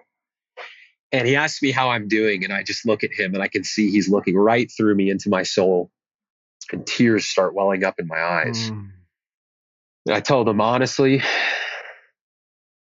I don't know why I'm alive at this point. I don't, there's no purpose to my life. There's no meaning. My life is suffering and chaos, and I don't really want to be alive anymore, essentially. And he just looked at me with this look of compassion and this smile on my face, like he knew something I didn't know. And I'm just thinking screw you, man. And he looks at me, he goes, Chase, until you get the God card figured out in your life, you're going to have this hole inside of you and you're going to have this confusion. I looked at him and I was like, dude, how can you tell me that I need to get the God card figured out when you can't even prove to me that God is real? And just looked at me and smiled. And he said, I can prove it to you. And I said, really? How can you prove to me that God is real? He just got up from his desk, walked over to his bookshelf, took a tiny little book off the shelf, and then slid it across his desk to me. And that book was More Than a Carpenter by Josh McDowell. And he said, Chase, read this book. You will see that God is real.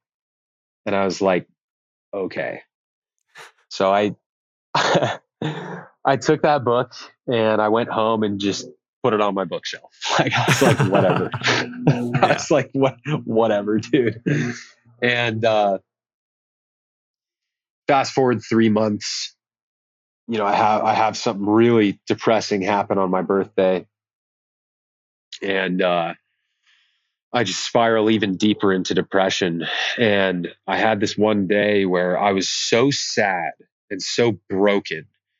And I knew that if my life continued on that trajectory with Lyme disease, I would never be able to be a functioning member of society who's bringing value into the world as a man, who can provide for a wife and kids, who has the energetic, physical, mental, emotional capacity to care for a family. And I'm just thinking to myself, dude, if I'm going to be like this forever and I can't work and I can't provide for a family and I'm not going to be able to have kids, or it would be irresponsible for me to bring kids into the world because of this condition, there's no point to me continuing with my life. Like my life will just be endless suffering with meaninglessness forever. I would rather die. I would absolutely rather kill myself if this is my lot in life. And I just stepped into my bathroom and just turned on the shower and just slumped down in the shower with the water running over me. And I just started to sob because of how hopeless my life felt, man. And I was just thinking to myself, like, dude, like, I don't want to be alive anymore. And I prayed to God that day for the first time in like 6 years. And I was like, God, if you exist, like, I need you to save me, man. Like I can't do this on my own. And I desperately cried out to God with my whole heart in that moment. And I just heard this little voice in my head tell me, Chase, go and read that book. And I had forgotten that book was even on my shelf at that point. Like it took me a moment to remember what this voice was even referring to. It just said, Chase, go read that book. And it was like clear as day. It was one of those, you hear it in your head and you know it's not one of your own thoughts. Yep. That it's come from some other realm. It's the Spirit. And looking back on that moment, I know for a fact it was the Holy Spirit speaking to me in that moment. And it was so still and such a small voice, but it said it with such clarity. It like just cut through the chaos, like the waters of my mind, like Jesus with his disciples out on the seas, like the waters of my mind just became still in that moment when I heard that voice speak.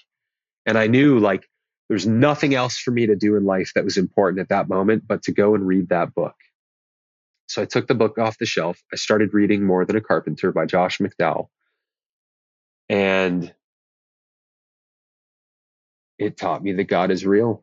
I read Josh's story. I read his own personal testimony of how he tried disproving God and saw that he looked over all of the evidence, tried compiling a case for God, Christianity being false. And as he's looking over all of the evidence, he realizes that it's true. And then he lays out all of the evidence in the book. And I'm a very rational, objective person. I weigh evidence for anything, and I try not to form any beliefs on anything that doesn't have rock solid evidence to back it up.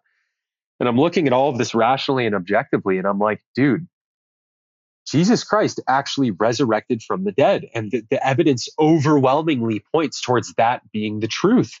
And if Jesus Christ actually is the Son of God, and if God can raise his own son from the dead, and if God knows me, then God must have some sort of purpose for my life. And there must be a purpose for this suffering.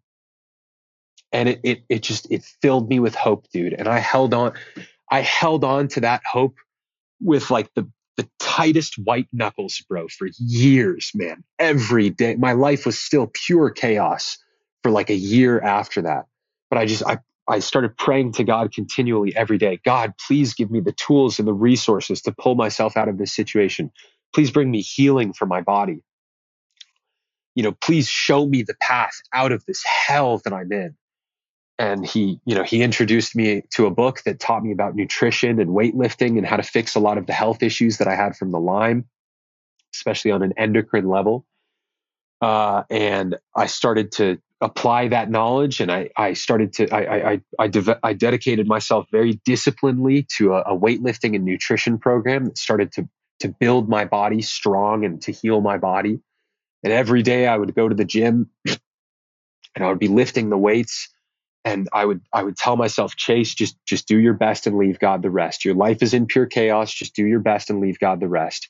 And every day I just had faith, like, God, like I believe that you're going to pull me out of this situation. I believe that you have a plan for your life. And I just by the grace of God, I started to pull myself out of the pits of hell that I was in.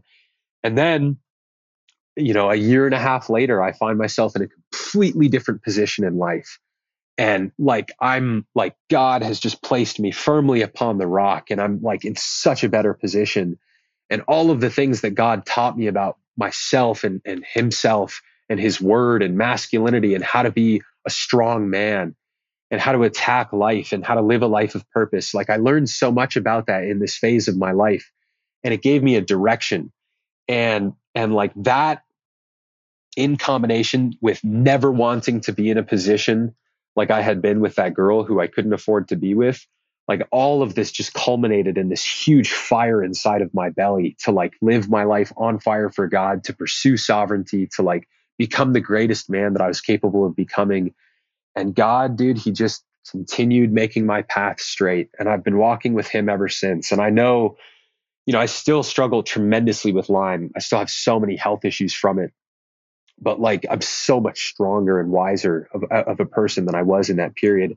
And I know that my life, like he, like the Lord holds my entire life in his hands. And I know that for a fact, and I fear him. And so that's why I try to live every day, just like honoring him as best as I can, because I know he could rip everything out from under me in a second if he wanted to, which is why I try to do my best to, repent of my sins continually and to honor him with my life, to seek his favor over my life.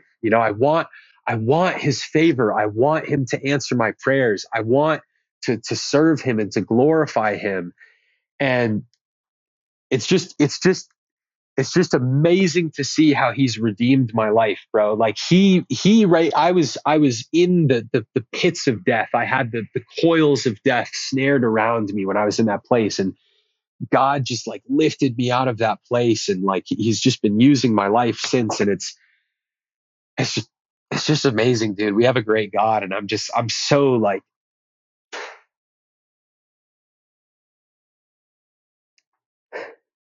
so grateful, man. I'm so grateful,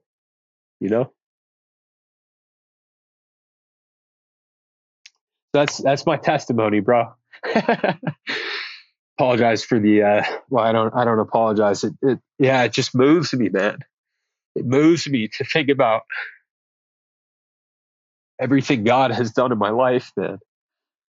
It moves me to think about how good he is, and how much he's blessed me, man. It's amazing. We serve an incredible God, dude.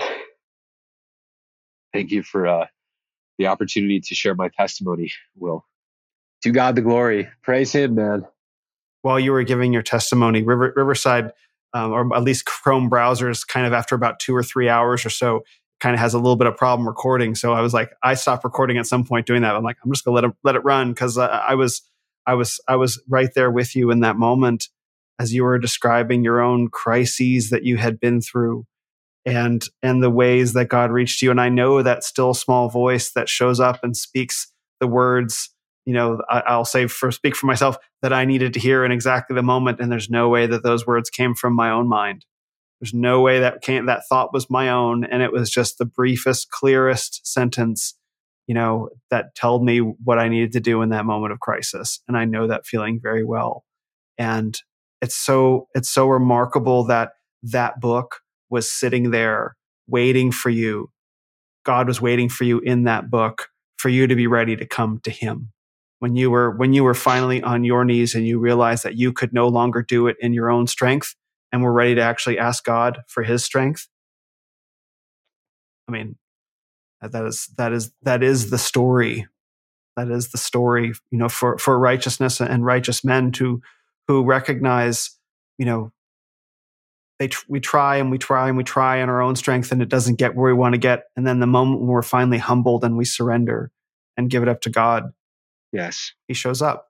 Yes. It just takes a while to get there.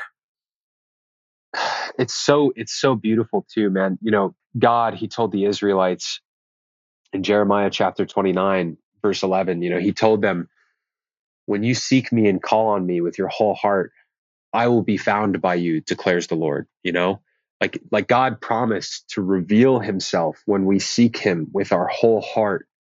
And in that moment, like, dude, he came true on that promise. Like he came through, and I called on him with my whole heart, and like, boom, spoke to me through the Holy Spirit, saved me from that place. And like, for anybody listening, like, I would just encourage, dude, anybody who's going through tough times in their own life, man, God promises when you call on him, everything that you have, and you're willing to surrender to him and surrender your life to him. And like, a lot of people, they have expectations of like how they expect to hear from God, right? And if God's response doesn't fit into those expectations, they're like, well, then he's not listening, right? But like, a buddy of mine recently, he told me he's been going through a crisis in his own life, and this crisis like came out of nowhere. It wasn't of his own doing, and it like just threatened to destroy everything in his life. And he desperately cried out to God for him to reveal himself in his life. And like, boom, the very next day, an absolute miracle from God came to redeem his life and his entire life situation. And like, he was like, dude, like, I told him about my own story, and he was like, dude, exactly what you told me happened to you with God when you called on him with your whole heart. That happened to me. And like, people experience this all the time. And like, for those who are secular, if you're listening and you find yourself in that crisis point in life, or maybe you don't even have to let it get to a crisis point. Maybe you just really want God and you want his presence in your life. Call out to him and just wait to hear from him. Like, be still, know that he is God. Wait to hear his voice in your life. Look for it, listen for it. You'd be amazed how God can reveal himself to you. And it's just, dude, it's so cool too, man, because his recommendation to me, that mentor of mine, my high school principal, his recommendation of me towards me to read that book. Now I had the opportunity to share that testimony on Tim Pool's podcast, and that freaking testimony has been seen 1.5 million times across the platforms. And so many people have read that book now, and they're messaging me like, dude, this book has changed my life. Like, it revealed Christ to me. Yeah. For people that are listening, More Than a Carpenter, Josh McDowell, you can buy it on Amazon, $7. It's less than 200 pages. You can read it in a few days. Check out that book. God is real, and you can know him, and his name is Jesus Christ. Amen. Amen. Hallelujah. Yes, absolutely. Dude. And you said something really important. You don't have to wait for a crisis to go looking for Christ. A lot of people, men, women, this is what I experienced in my men's initiation that I talked about, is that so many men didn't actually show up to that initiation until they're on their third marriage and they're alcoholic, or, and their life is falling apart, and they're looking for something, anything. I wasn't Christian at the time, so they come to this weekend looking for a rebirth, right? When they're at crisis, finally, when their back is really against the wall and they have to show up, that's when a lot of people go looking for God in general. But you don't have to wait for that. A lot of people get forced into that position, but you can go looking for God now. And there are so many beautiful books about Christianity that are so powerful. We've listed a whole bunch of them, not just a carpenter or more than a carpenter. The Case for Christ, Mere Christianity, Simply Christian. You've also read The Great Divorce. So I want to talk about that really quickly because I read that book recently. But there are so many incredible. The Cross of Christ by John Stott is another one if you want to get your mind blown with the complexity of Christianity. And it's there. It's there. But people will wait until until they have to be forced to their knees, but it doesn't have to go like that. You can enjoy that freedom now without it reaching a crisis. And I think that's what's happening in our entire civilization. Our entire civilization rejecting Christ. It's like, okay, well, I'm going to bring you all to your knees until you finally accept me. But it didn't have to go that way. And that's the tough part. I mean, maybe that's the human story in general, but you listening right now, you don't have to choose that. And maybe you can help turn the civilization around as well so that we don't all have to default into what's coming or what feels like it's coming. Not maybe. I want to upgrade that statement. It's not maybe you can help turn the civilization around. That's the thing, man. Every man who chooses to pursue Christ and who chooses to be fruitful and to multiply and to raise a family in the way of the Lord and to send their children out into the culture, or even if they're called to a life of celibacy and singleness, like a man who chooses to get his own act together and pursue God and to be a good representative for Christ in the culture and to take part in the spiritual war, like they absolutely can and ought to play a role in turning our civilization around. And every single one of us counts, man. Like people, they might look at my story with like going viral and stuff, and they're like, well, that's not going to happen to me. So what role can I play? Dude, it's in your everyday, for years prior to this, man. Like even when I was working at a pool in my earlier 20s, I would just have conversations with people and share the gospel with them if I had the opportunity. And you can plant seeds all over the place and you never know how it could completely change somebody's life. Every single one of us has the capacity to make a difference, no matter how small or great. Every single one of us can and should do our best to glorify God in that way. And it adds up, man. You never know what the ripple effects of your actions are going to be. That the fact that my high school principal, took the time to have that conversation with me, took that time out of his day. And then I just look at the ripple effect of that in my own life and then how that's translated, his advice to me and then me passing that same advice on to others. You never know, if you might have a conversation with somebody and they might, bear a bunch of fruit too. You just never know. We can all participate in it. You know what I mean? Yes. My friends Spirit Dream, who I met at Burning Man, they had been going for 12 years when I met them. And so there was no environment on earth, except for maybe Mecca and Medina, right? That was less friendly to Christianity than Burning Man. And so they went for 12 years undercover. They didn't make a big thing of it. They saw thousands of people, probably countless people coming into the tent and going through the various services. And they only went 2 more years after they met me. Now, I don't actually know how many people that they sowed seeds into became Christian, but I know that they got me, right? And so now here I am with this platform, building a platform, reaching out to people on this and Twitter and Instagram and all that stuff and spreading more seeds. And it's so if and I'm not anything special, this is all the Holy Spirit working through us, right? So I might make clear that this is not about me, but the idea is that here's someone who feels convicted to begin spreading the gospel in response.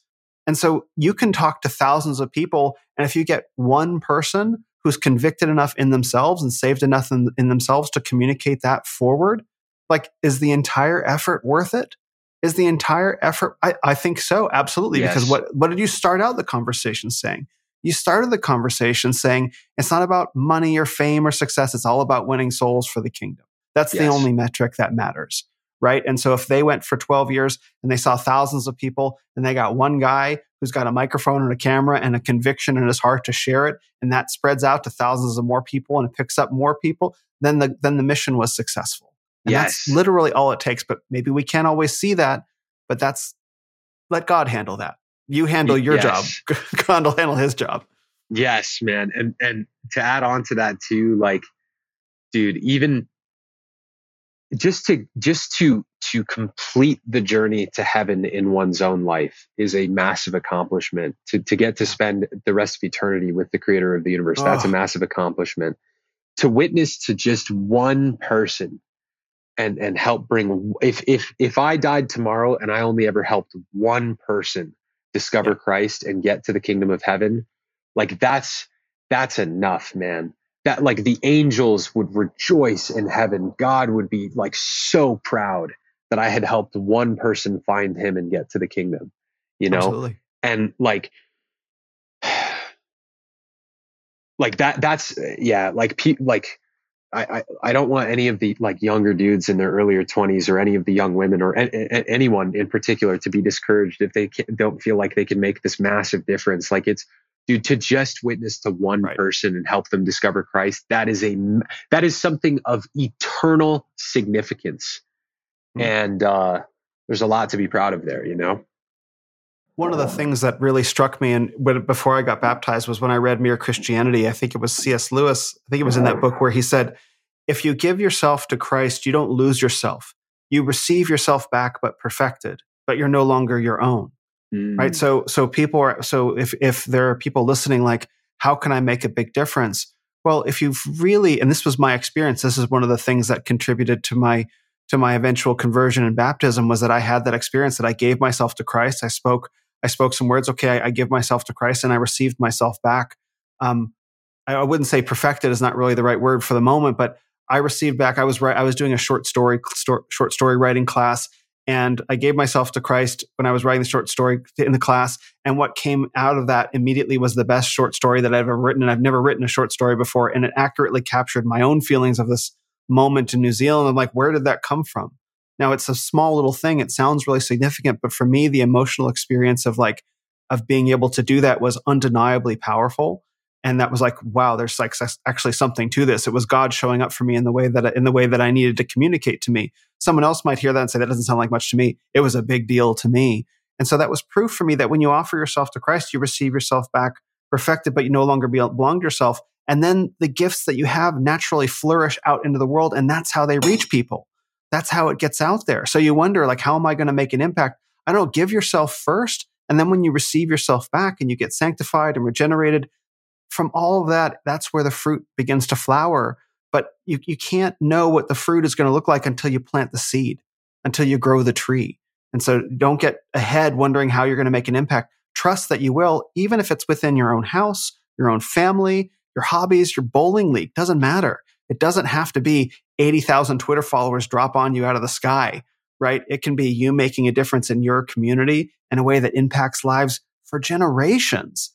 Think how God thinks, which is he thinks in the whole story of redemptive history, not necessarily just in the exclusive thought of one person's contribution. We can't know the impact that we have.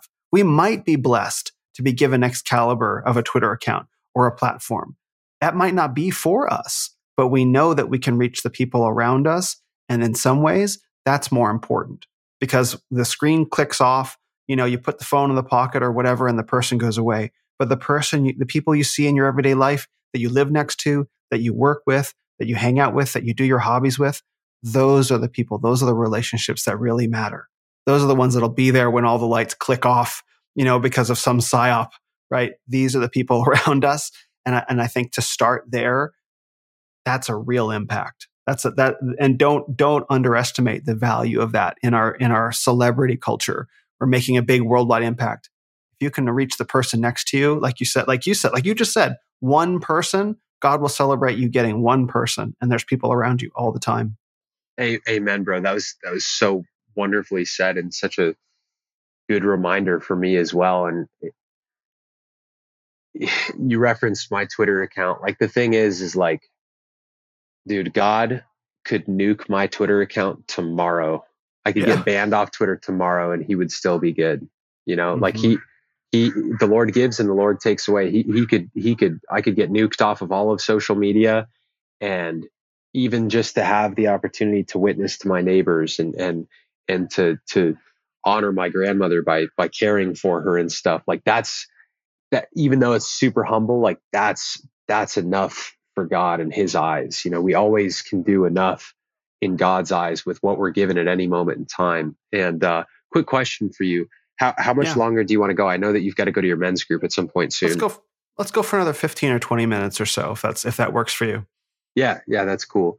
I don't know if you have any questions for me. I do have one question for you. It's up to you where you want to take this. I'm curious what you want to ask me. I like your questions, actually. Thank you. Yeah, so I wanted to ask you about like your perspective on, you've referenced Doug Wilson's writings and his ministry and stuff. I recently, Canon Press's Twitter account reached out to me recently. They asked if I wanted to come on their show that they're doing. It's called Man Rampant. And wow. I don't know. Doug Wilson is extremely respected in the Christian community, and I didn't know like a lot about it's actually, it's so funny how life works, man. So one of the generational sins and curses that exists in my family is that of infidelity, right? So my grandfather, he was not faithful to his wife.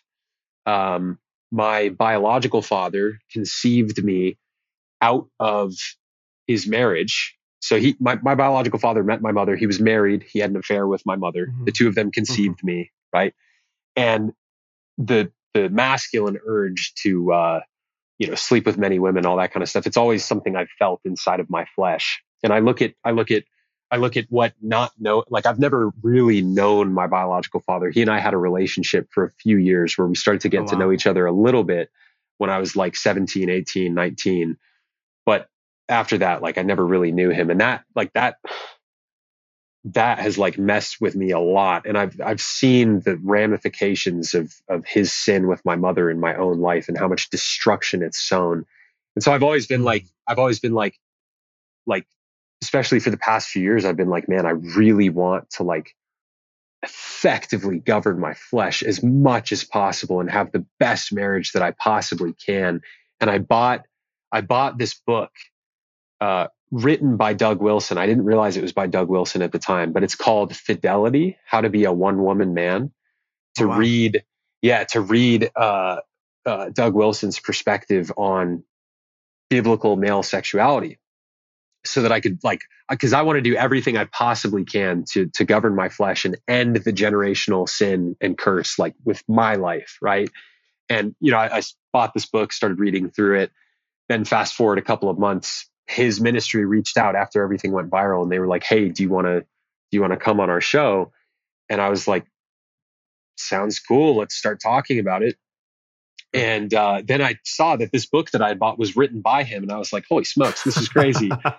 And as I've been like looking more into like wisdom around biblical marriage and stuff, and especially courtship, because there's a girl that I very badly want to court for marriage, and I'm going to need to be very effective and humble in the process if God is going to give me success in doing that. Doug Wilson's name keeps coming up over and over again all over the place, and I was curious just for your perspective on like his ministry, the impact he's made in the world, what I should know about him and his work before going on his show. Like, just tell me about it if you would.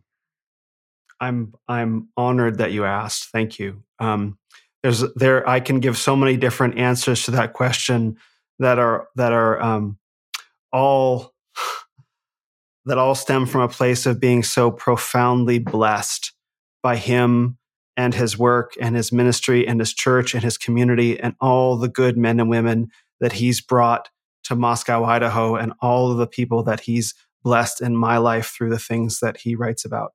My sincere opinion about Doug Wilson is that history will look back on this moment as a very dark time in American history and perhaps also in world history, and will look to the men who stood up boldly for the faith in the best possible traditions of Christianity. And they will look to a couple lights who really, really stood up when it counted and moved the faith forward from a historical perspective. And I believe history will look back on Doug Wilson as one of those men. I think it's beyond question for me. And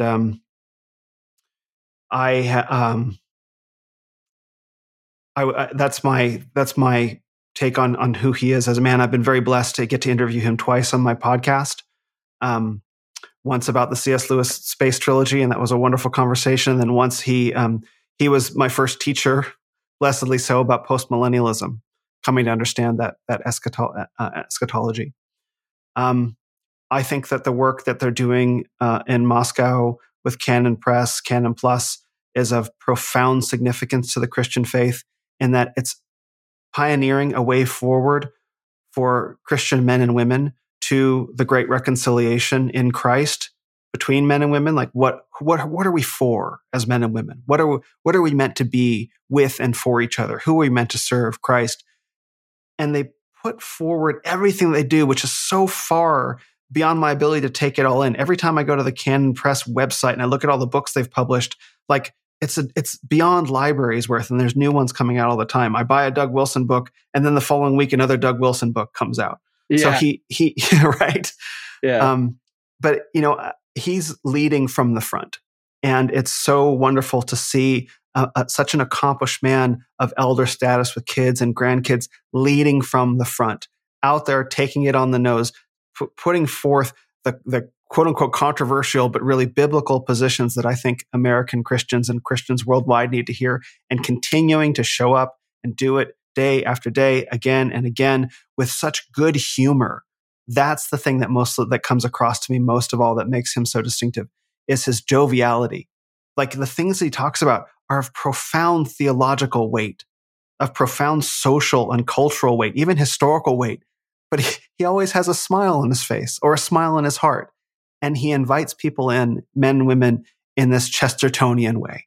And so I wasn't lucky enough to live during Chesterton, but I was lucky enough to live during Doug Wilson.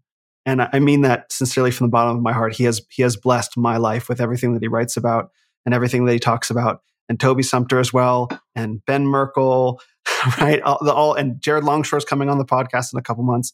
All those men up there, they gravitate towards the gravitational center of Doug Wilson, where he binds them together like a community and a true patriarch.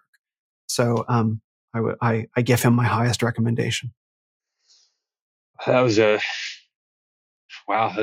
extremely high recommendation and extremely high praise. Yeah, I feel like to accept this opportunity to go on his show, I feel like I'm stepping into the arena of a titan, and that is like incredibly humbling and honoring, and it's exciting, man. Yeah, it's super exciting. Have you watched his show, Man Rampant? Mm-hmm. Yeah, Man Rampant, and I've got a stack of Doug Wilson books next to me and behind me, and I would say that that he does it all to the glory of God in a way that is distinctly his own, as all the men of Christ Church in Moscow and Canon do. And I see you fitting very well in that, because as we've talked about, you do things to the glory of God, and you do them in your own unique way with your own unique story. And there's something very powerful about being a man in submission to Christ and speaking with your voice and your identity and your story and your redemptive arc, and owning that among a community of other men. So I think it's a from my perspective, it's a very well deserved opportunity, because as we've sat here talking for going on 3 hours now, I think, if not more, 3.5 hours. Yeah. 3.5 hours. Yeah. So you've shown yourself to be a man among men, and I've talked to many of them. And so I see it as a very worthwhile opportunity, because I think you can serve a lot of young men with your voice. So I think it's deserved and earned, and I have no doubt that you'll be fine. Thank you. I appreciate that. I'm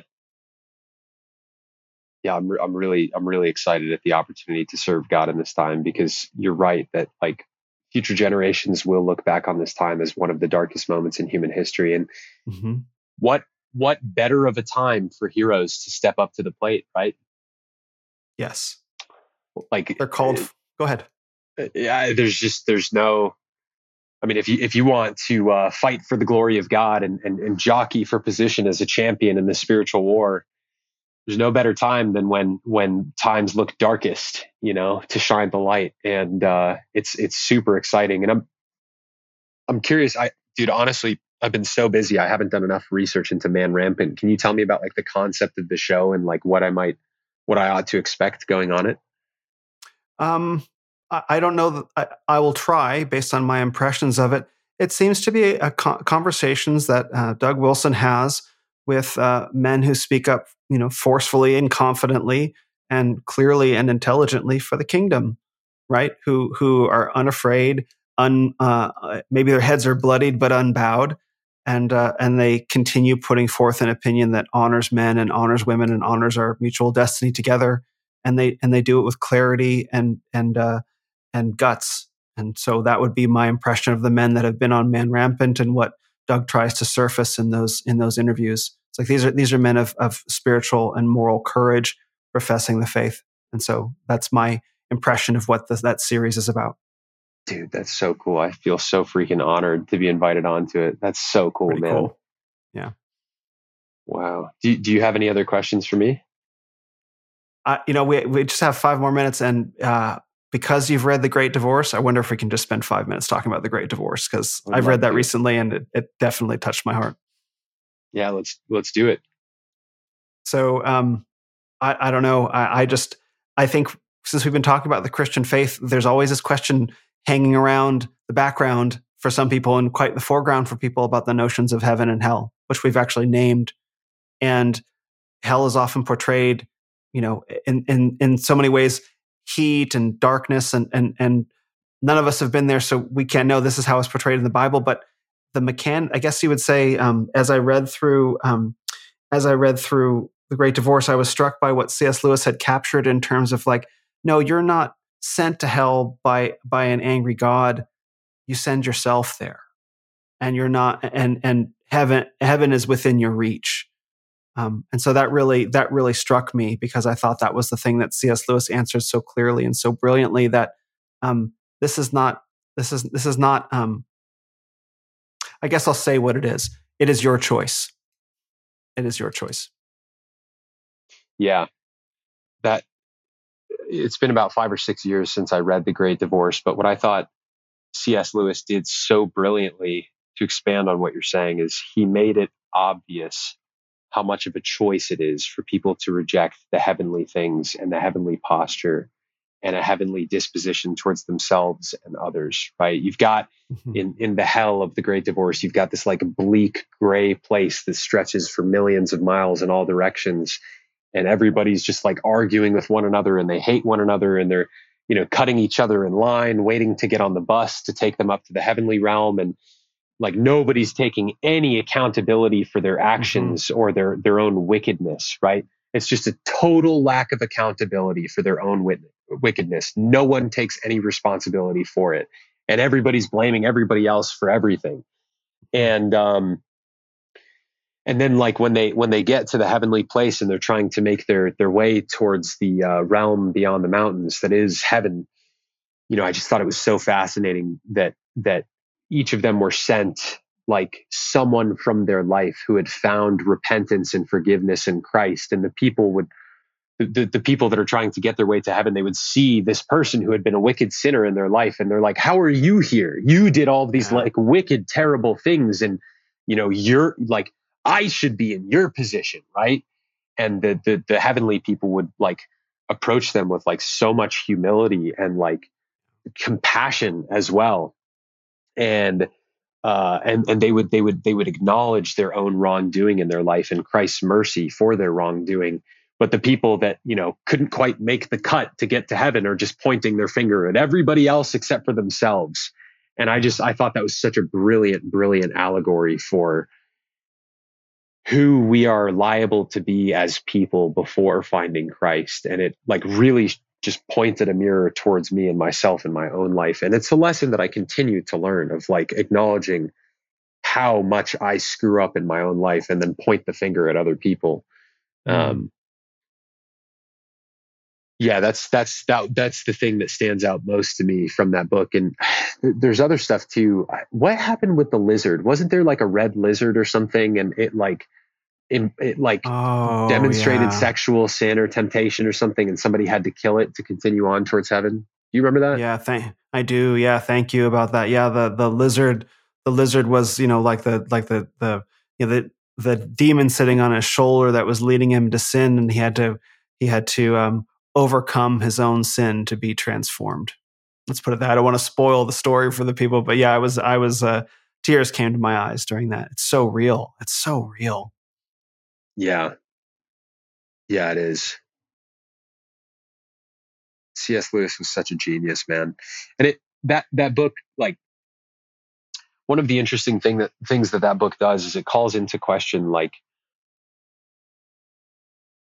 how would I put this? It's Christ, when you look through the scriptures, Christ has these very clear lines in the sand in terms of who will not be allowed into the kingdom of heaven. And it's basically like, if you don't repent of your sins, like if you're an idolater or a fornicator or a thief or a murderer or a liar or a coward or any of these different things, you will not be allowed into the kingdom of heaven. Like that is not the place for you.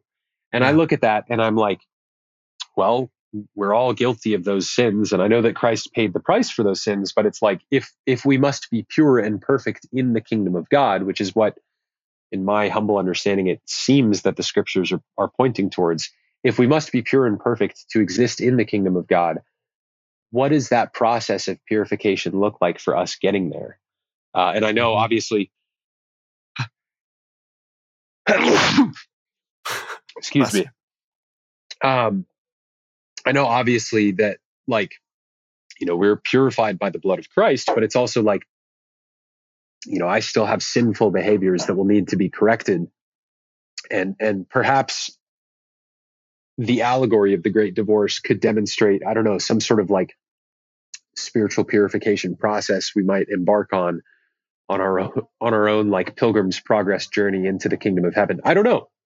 It raises interesting questions, because I know, like, if I died right now, like, all of the sin that I have inside, like the sinful the sinful behaviors I have, like they wouldn't fly in the kingdom of heaven. And I know that my sins are paid for, but like a lot of those sinful behaviors are still a part of my psyche. And it's like, well, how do I reconcile where I am right now with, if I died tomorrow, then existing in the kingdom of heaven? And I don't know. I think the book could offer a clever allegory of that process of purification. I don't know. It's I'm left with spiritual questions in this way. Do you have any thoughts on that? Yeah, I mean, I think my Catholic and Eastern Orthodox listeners might have a bit to say about that, because that is the question of and I wouldn't say that I have any good answers for it, but I can say that in myself, that in the coming up on 3 years since baptism, and this is coming from the perspective of a guy who spent 20 years in the New Age, which is all about works-based salvation. Like, if you're going to make it to any kind of heaven, which is only framed as a rebirth into a better life next time, or possibly enlightenment, the only way that you're going to get there is through your own effort. So you meditation, ayahuasca, whatever, crystals, yoga, you do all the things, and that's how you earn your salvation, which is either maybe you're reborn into a happier life next time, or you achieve enlightenment, or you come back as a bodhisattva or something like that, and you serve humanity, whatever. So what I've experienced since baptism over the past 3 years is a progressive process of sanctification and regeneration, really receiving, having the heart of stone be taken and the heart of flesh be given, and finding my total being regenerated slowly but surely, not necessarily with any like active doing of things to have that happen. But with the way that I participate is through repentance, this is how I participate. I don't know how anyone else would work. I only know my own process is that through fasting, I discover the things that I need to repent for and the people that I need to apologize to. For example, like, I've fasted a couple times in the past few months, and what I experience is that the fasting squeezes out these things of me that I need to repent for, uncomfortable phone calls that I need to make, people I need to contact and say I'm sorry. And that's really painful and it's really humbling, but it gets me to a position where I can apologize, and then the Holy Spirit continues moving through me. That is my participation in that process. How that transitions into the afterlife, I don't know. But I can say I have been regenerated as a being. And that's why I speak so forcefully, because I got saved from myself and I am a new man. I know what it means to be reborn. Like, I am truly the born again Christian that I would have warned myself about, which is the best. And so how that works from a spiritual perspective is not something that I feel like I can speak confidently on beyond my own experience. But I can say that C.S. Lewis does, as you say, point out in The Great Divorce, that there is a process of having to let go of our pet sins, of having to put them to death, of having to nail them to the cross, so that we can be free of them and be transformed. And when I read that, I remember how powerful that scene was, because ultimately I think God is calling us home towards Him as men and women. And like you say, some things can't come along for the ride, most notably our pride. But I don't know, we don't need it anyway. Amen, bro. Well said. Yeah, You've thank you. inspired me to begin praying about fasting and to embark on that process again, because I feel like I could use it, man. My life has been so freaking like it's just been so much turbulence and like mistakes that I've made in the past month and things that I'm like still angry about that are happening in my life. And yeah, I could use that clarity and that stillness internally, spiritually. So thank you for inspiring me with that. Yeah, I absolutely recommend a period of fasting. I did 100 hours at the end of last year, so that's like 4 days plus a little bit. Really, really super worth it, and it has a very profound way of clarifying everything, and so that we can move past, so that I could move past it. I presume that it works that way for others, so I highly recommend it. Well, this has been absolutely marvelous. Praise God. All glory to Him. Thank you so much, Chase, for the gift of your time, for the gift of this conversation, for the gift of your fellowship, for the gift of your honesty, for the gift of your brotherhood, and the gift of your voice. So thank you so much. You're welcome. Thank you likewise for all of the same things. Thank you for the honor of coming on your show. Thank you for the prayer that you've given me in the past few days. I really appreciate that. Aside from your documentary, is there anything you'd like prayer for in your life? A wife, godly wife, seeks the kingdom of God, who seeks the kingdom of God in Christ for first and foremost. Yeah, I feel you on that. All of the listeners, you guys know what to pray for Will.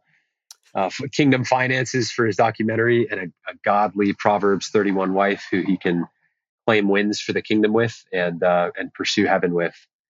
And if I may make a prayer request, Yes, it's please. that yeah, if people could pray for me, it would be for healing for my body with Lyme disease and greater clarity in terms of how I can effectively serve God in this season of my life. And that to add on to that too, that my faith in His plan for my life could be strengthened. Those three things: healing, He would clarify how I can serve Him effectively, and that my faith could be strengthened. We can pray for that now if you'd like. Yeah, let's do it. You want to lead us? Yes, thank you. Heavenly Father, thank you for the gift of this conversation, for fellowship, for brotherhood. Thank you for the salvation that you freely offer as a gift of grace, the opportunity to serve your kingdom and to meet fellow humble servants who have been saved and sanctified in service of you. Thank you for my brother Chase, a man that you have blessed with such gifts. I'd like to pray, and I'd like everyone listening now to pray with me on behalf of the healing of his body against this disease. Pray for clarity in his mission, that he knows how he can serve you, how he can put his gifts into service for you, and for the strengthening of his faith in you as he's called forth on this mission to serve millions of men and women, and hopefully also, Lord, a family, a godly wife, children, and a legacy. Thank you for the blessing of my brother Chase. Thank you for bringing him into my life.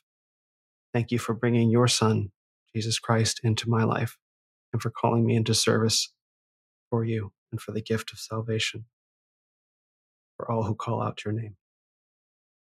In the name of Jesus Christ, I pray. Amen. Amen. Lord Heavenly Father, I likewise I want to thank you so much for the doors that you've opened in my life in the past few months, Lord. I want to thank you for answering my prayers.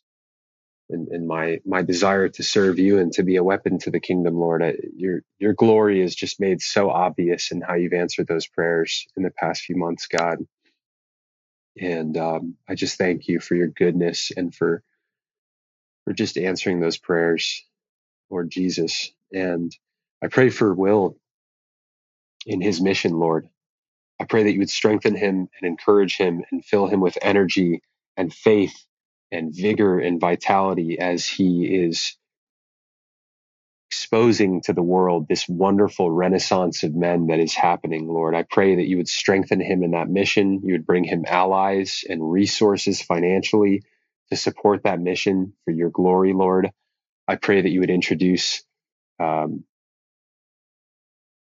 wealthy patrons who seek your glory, Lord, into his life so that they can support the creation of his documentary and whatever other ventures he's creating, Lord, to glorify you. And I pray for the woman that you intend to introduce him to at some point, Lord, that it would happen according to your timing, and hopefully that timing is sooner rather than later. And that both she and he will are prepared to meet one another and to meet one another with Christ-like love, and that your glory would be made manifest in that relationship, God, and that you would just bring him a fantastic woman that supports him in his mission and just cheers him on as the champion that he is, Lord.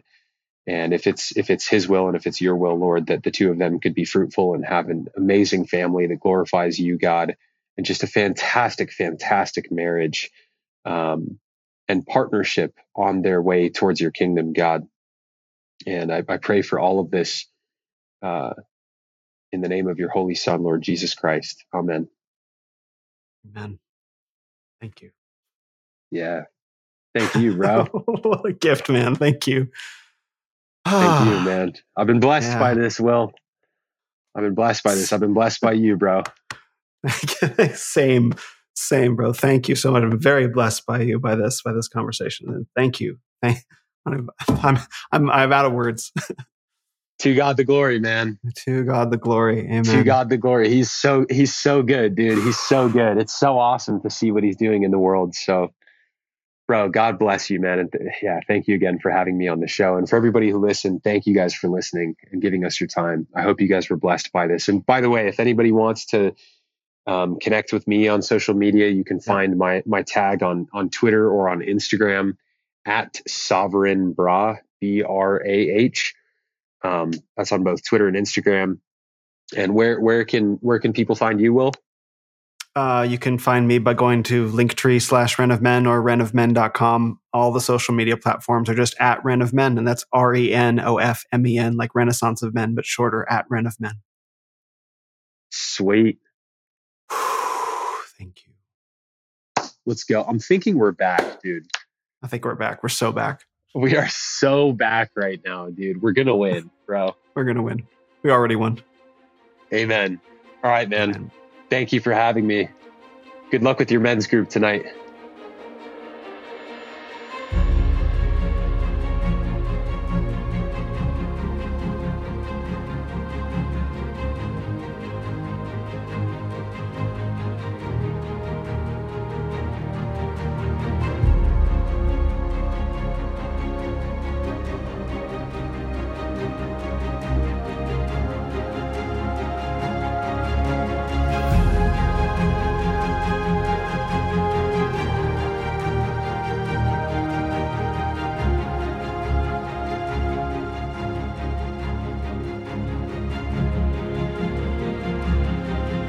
Thanks for listening to this episode of the Renaissance of Men podcast.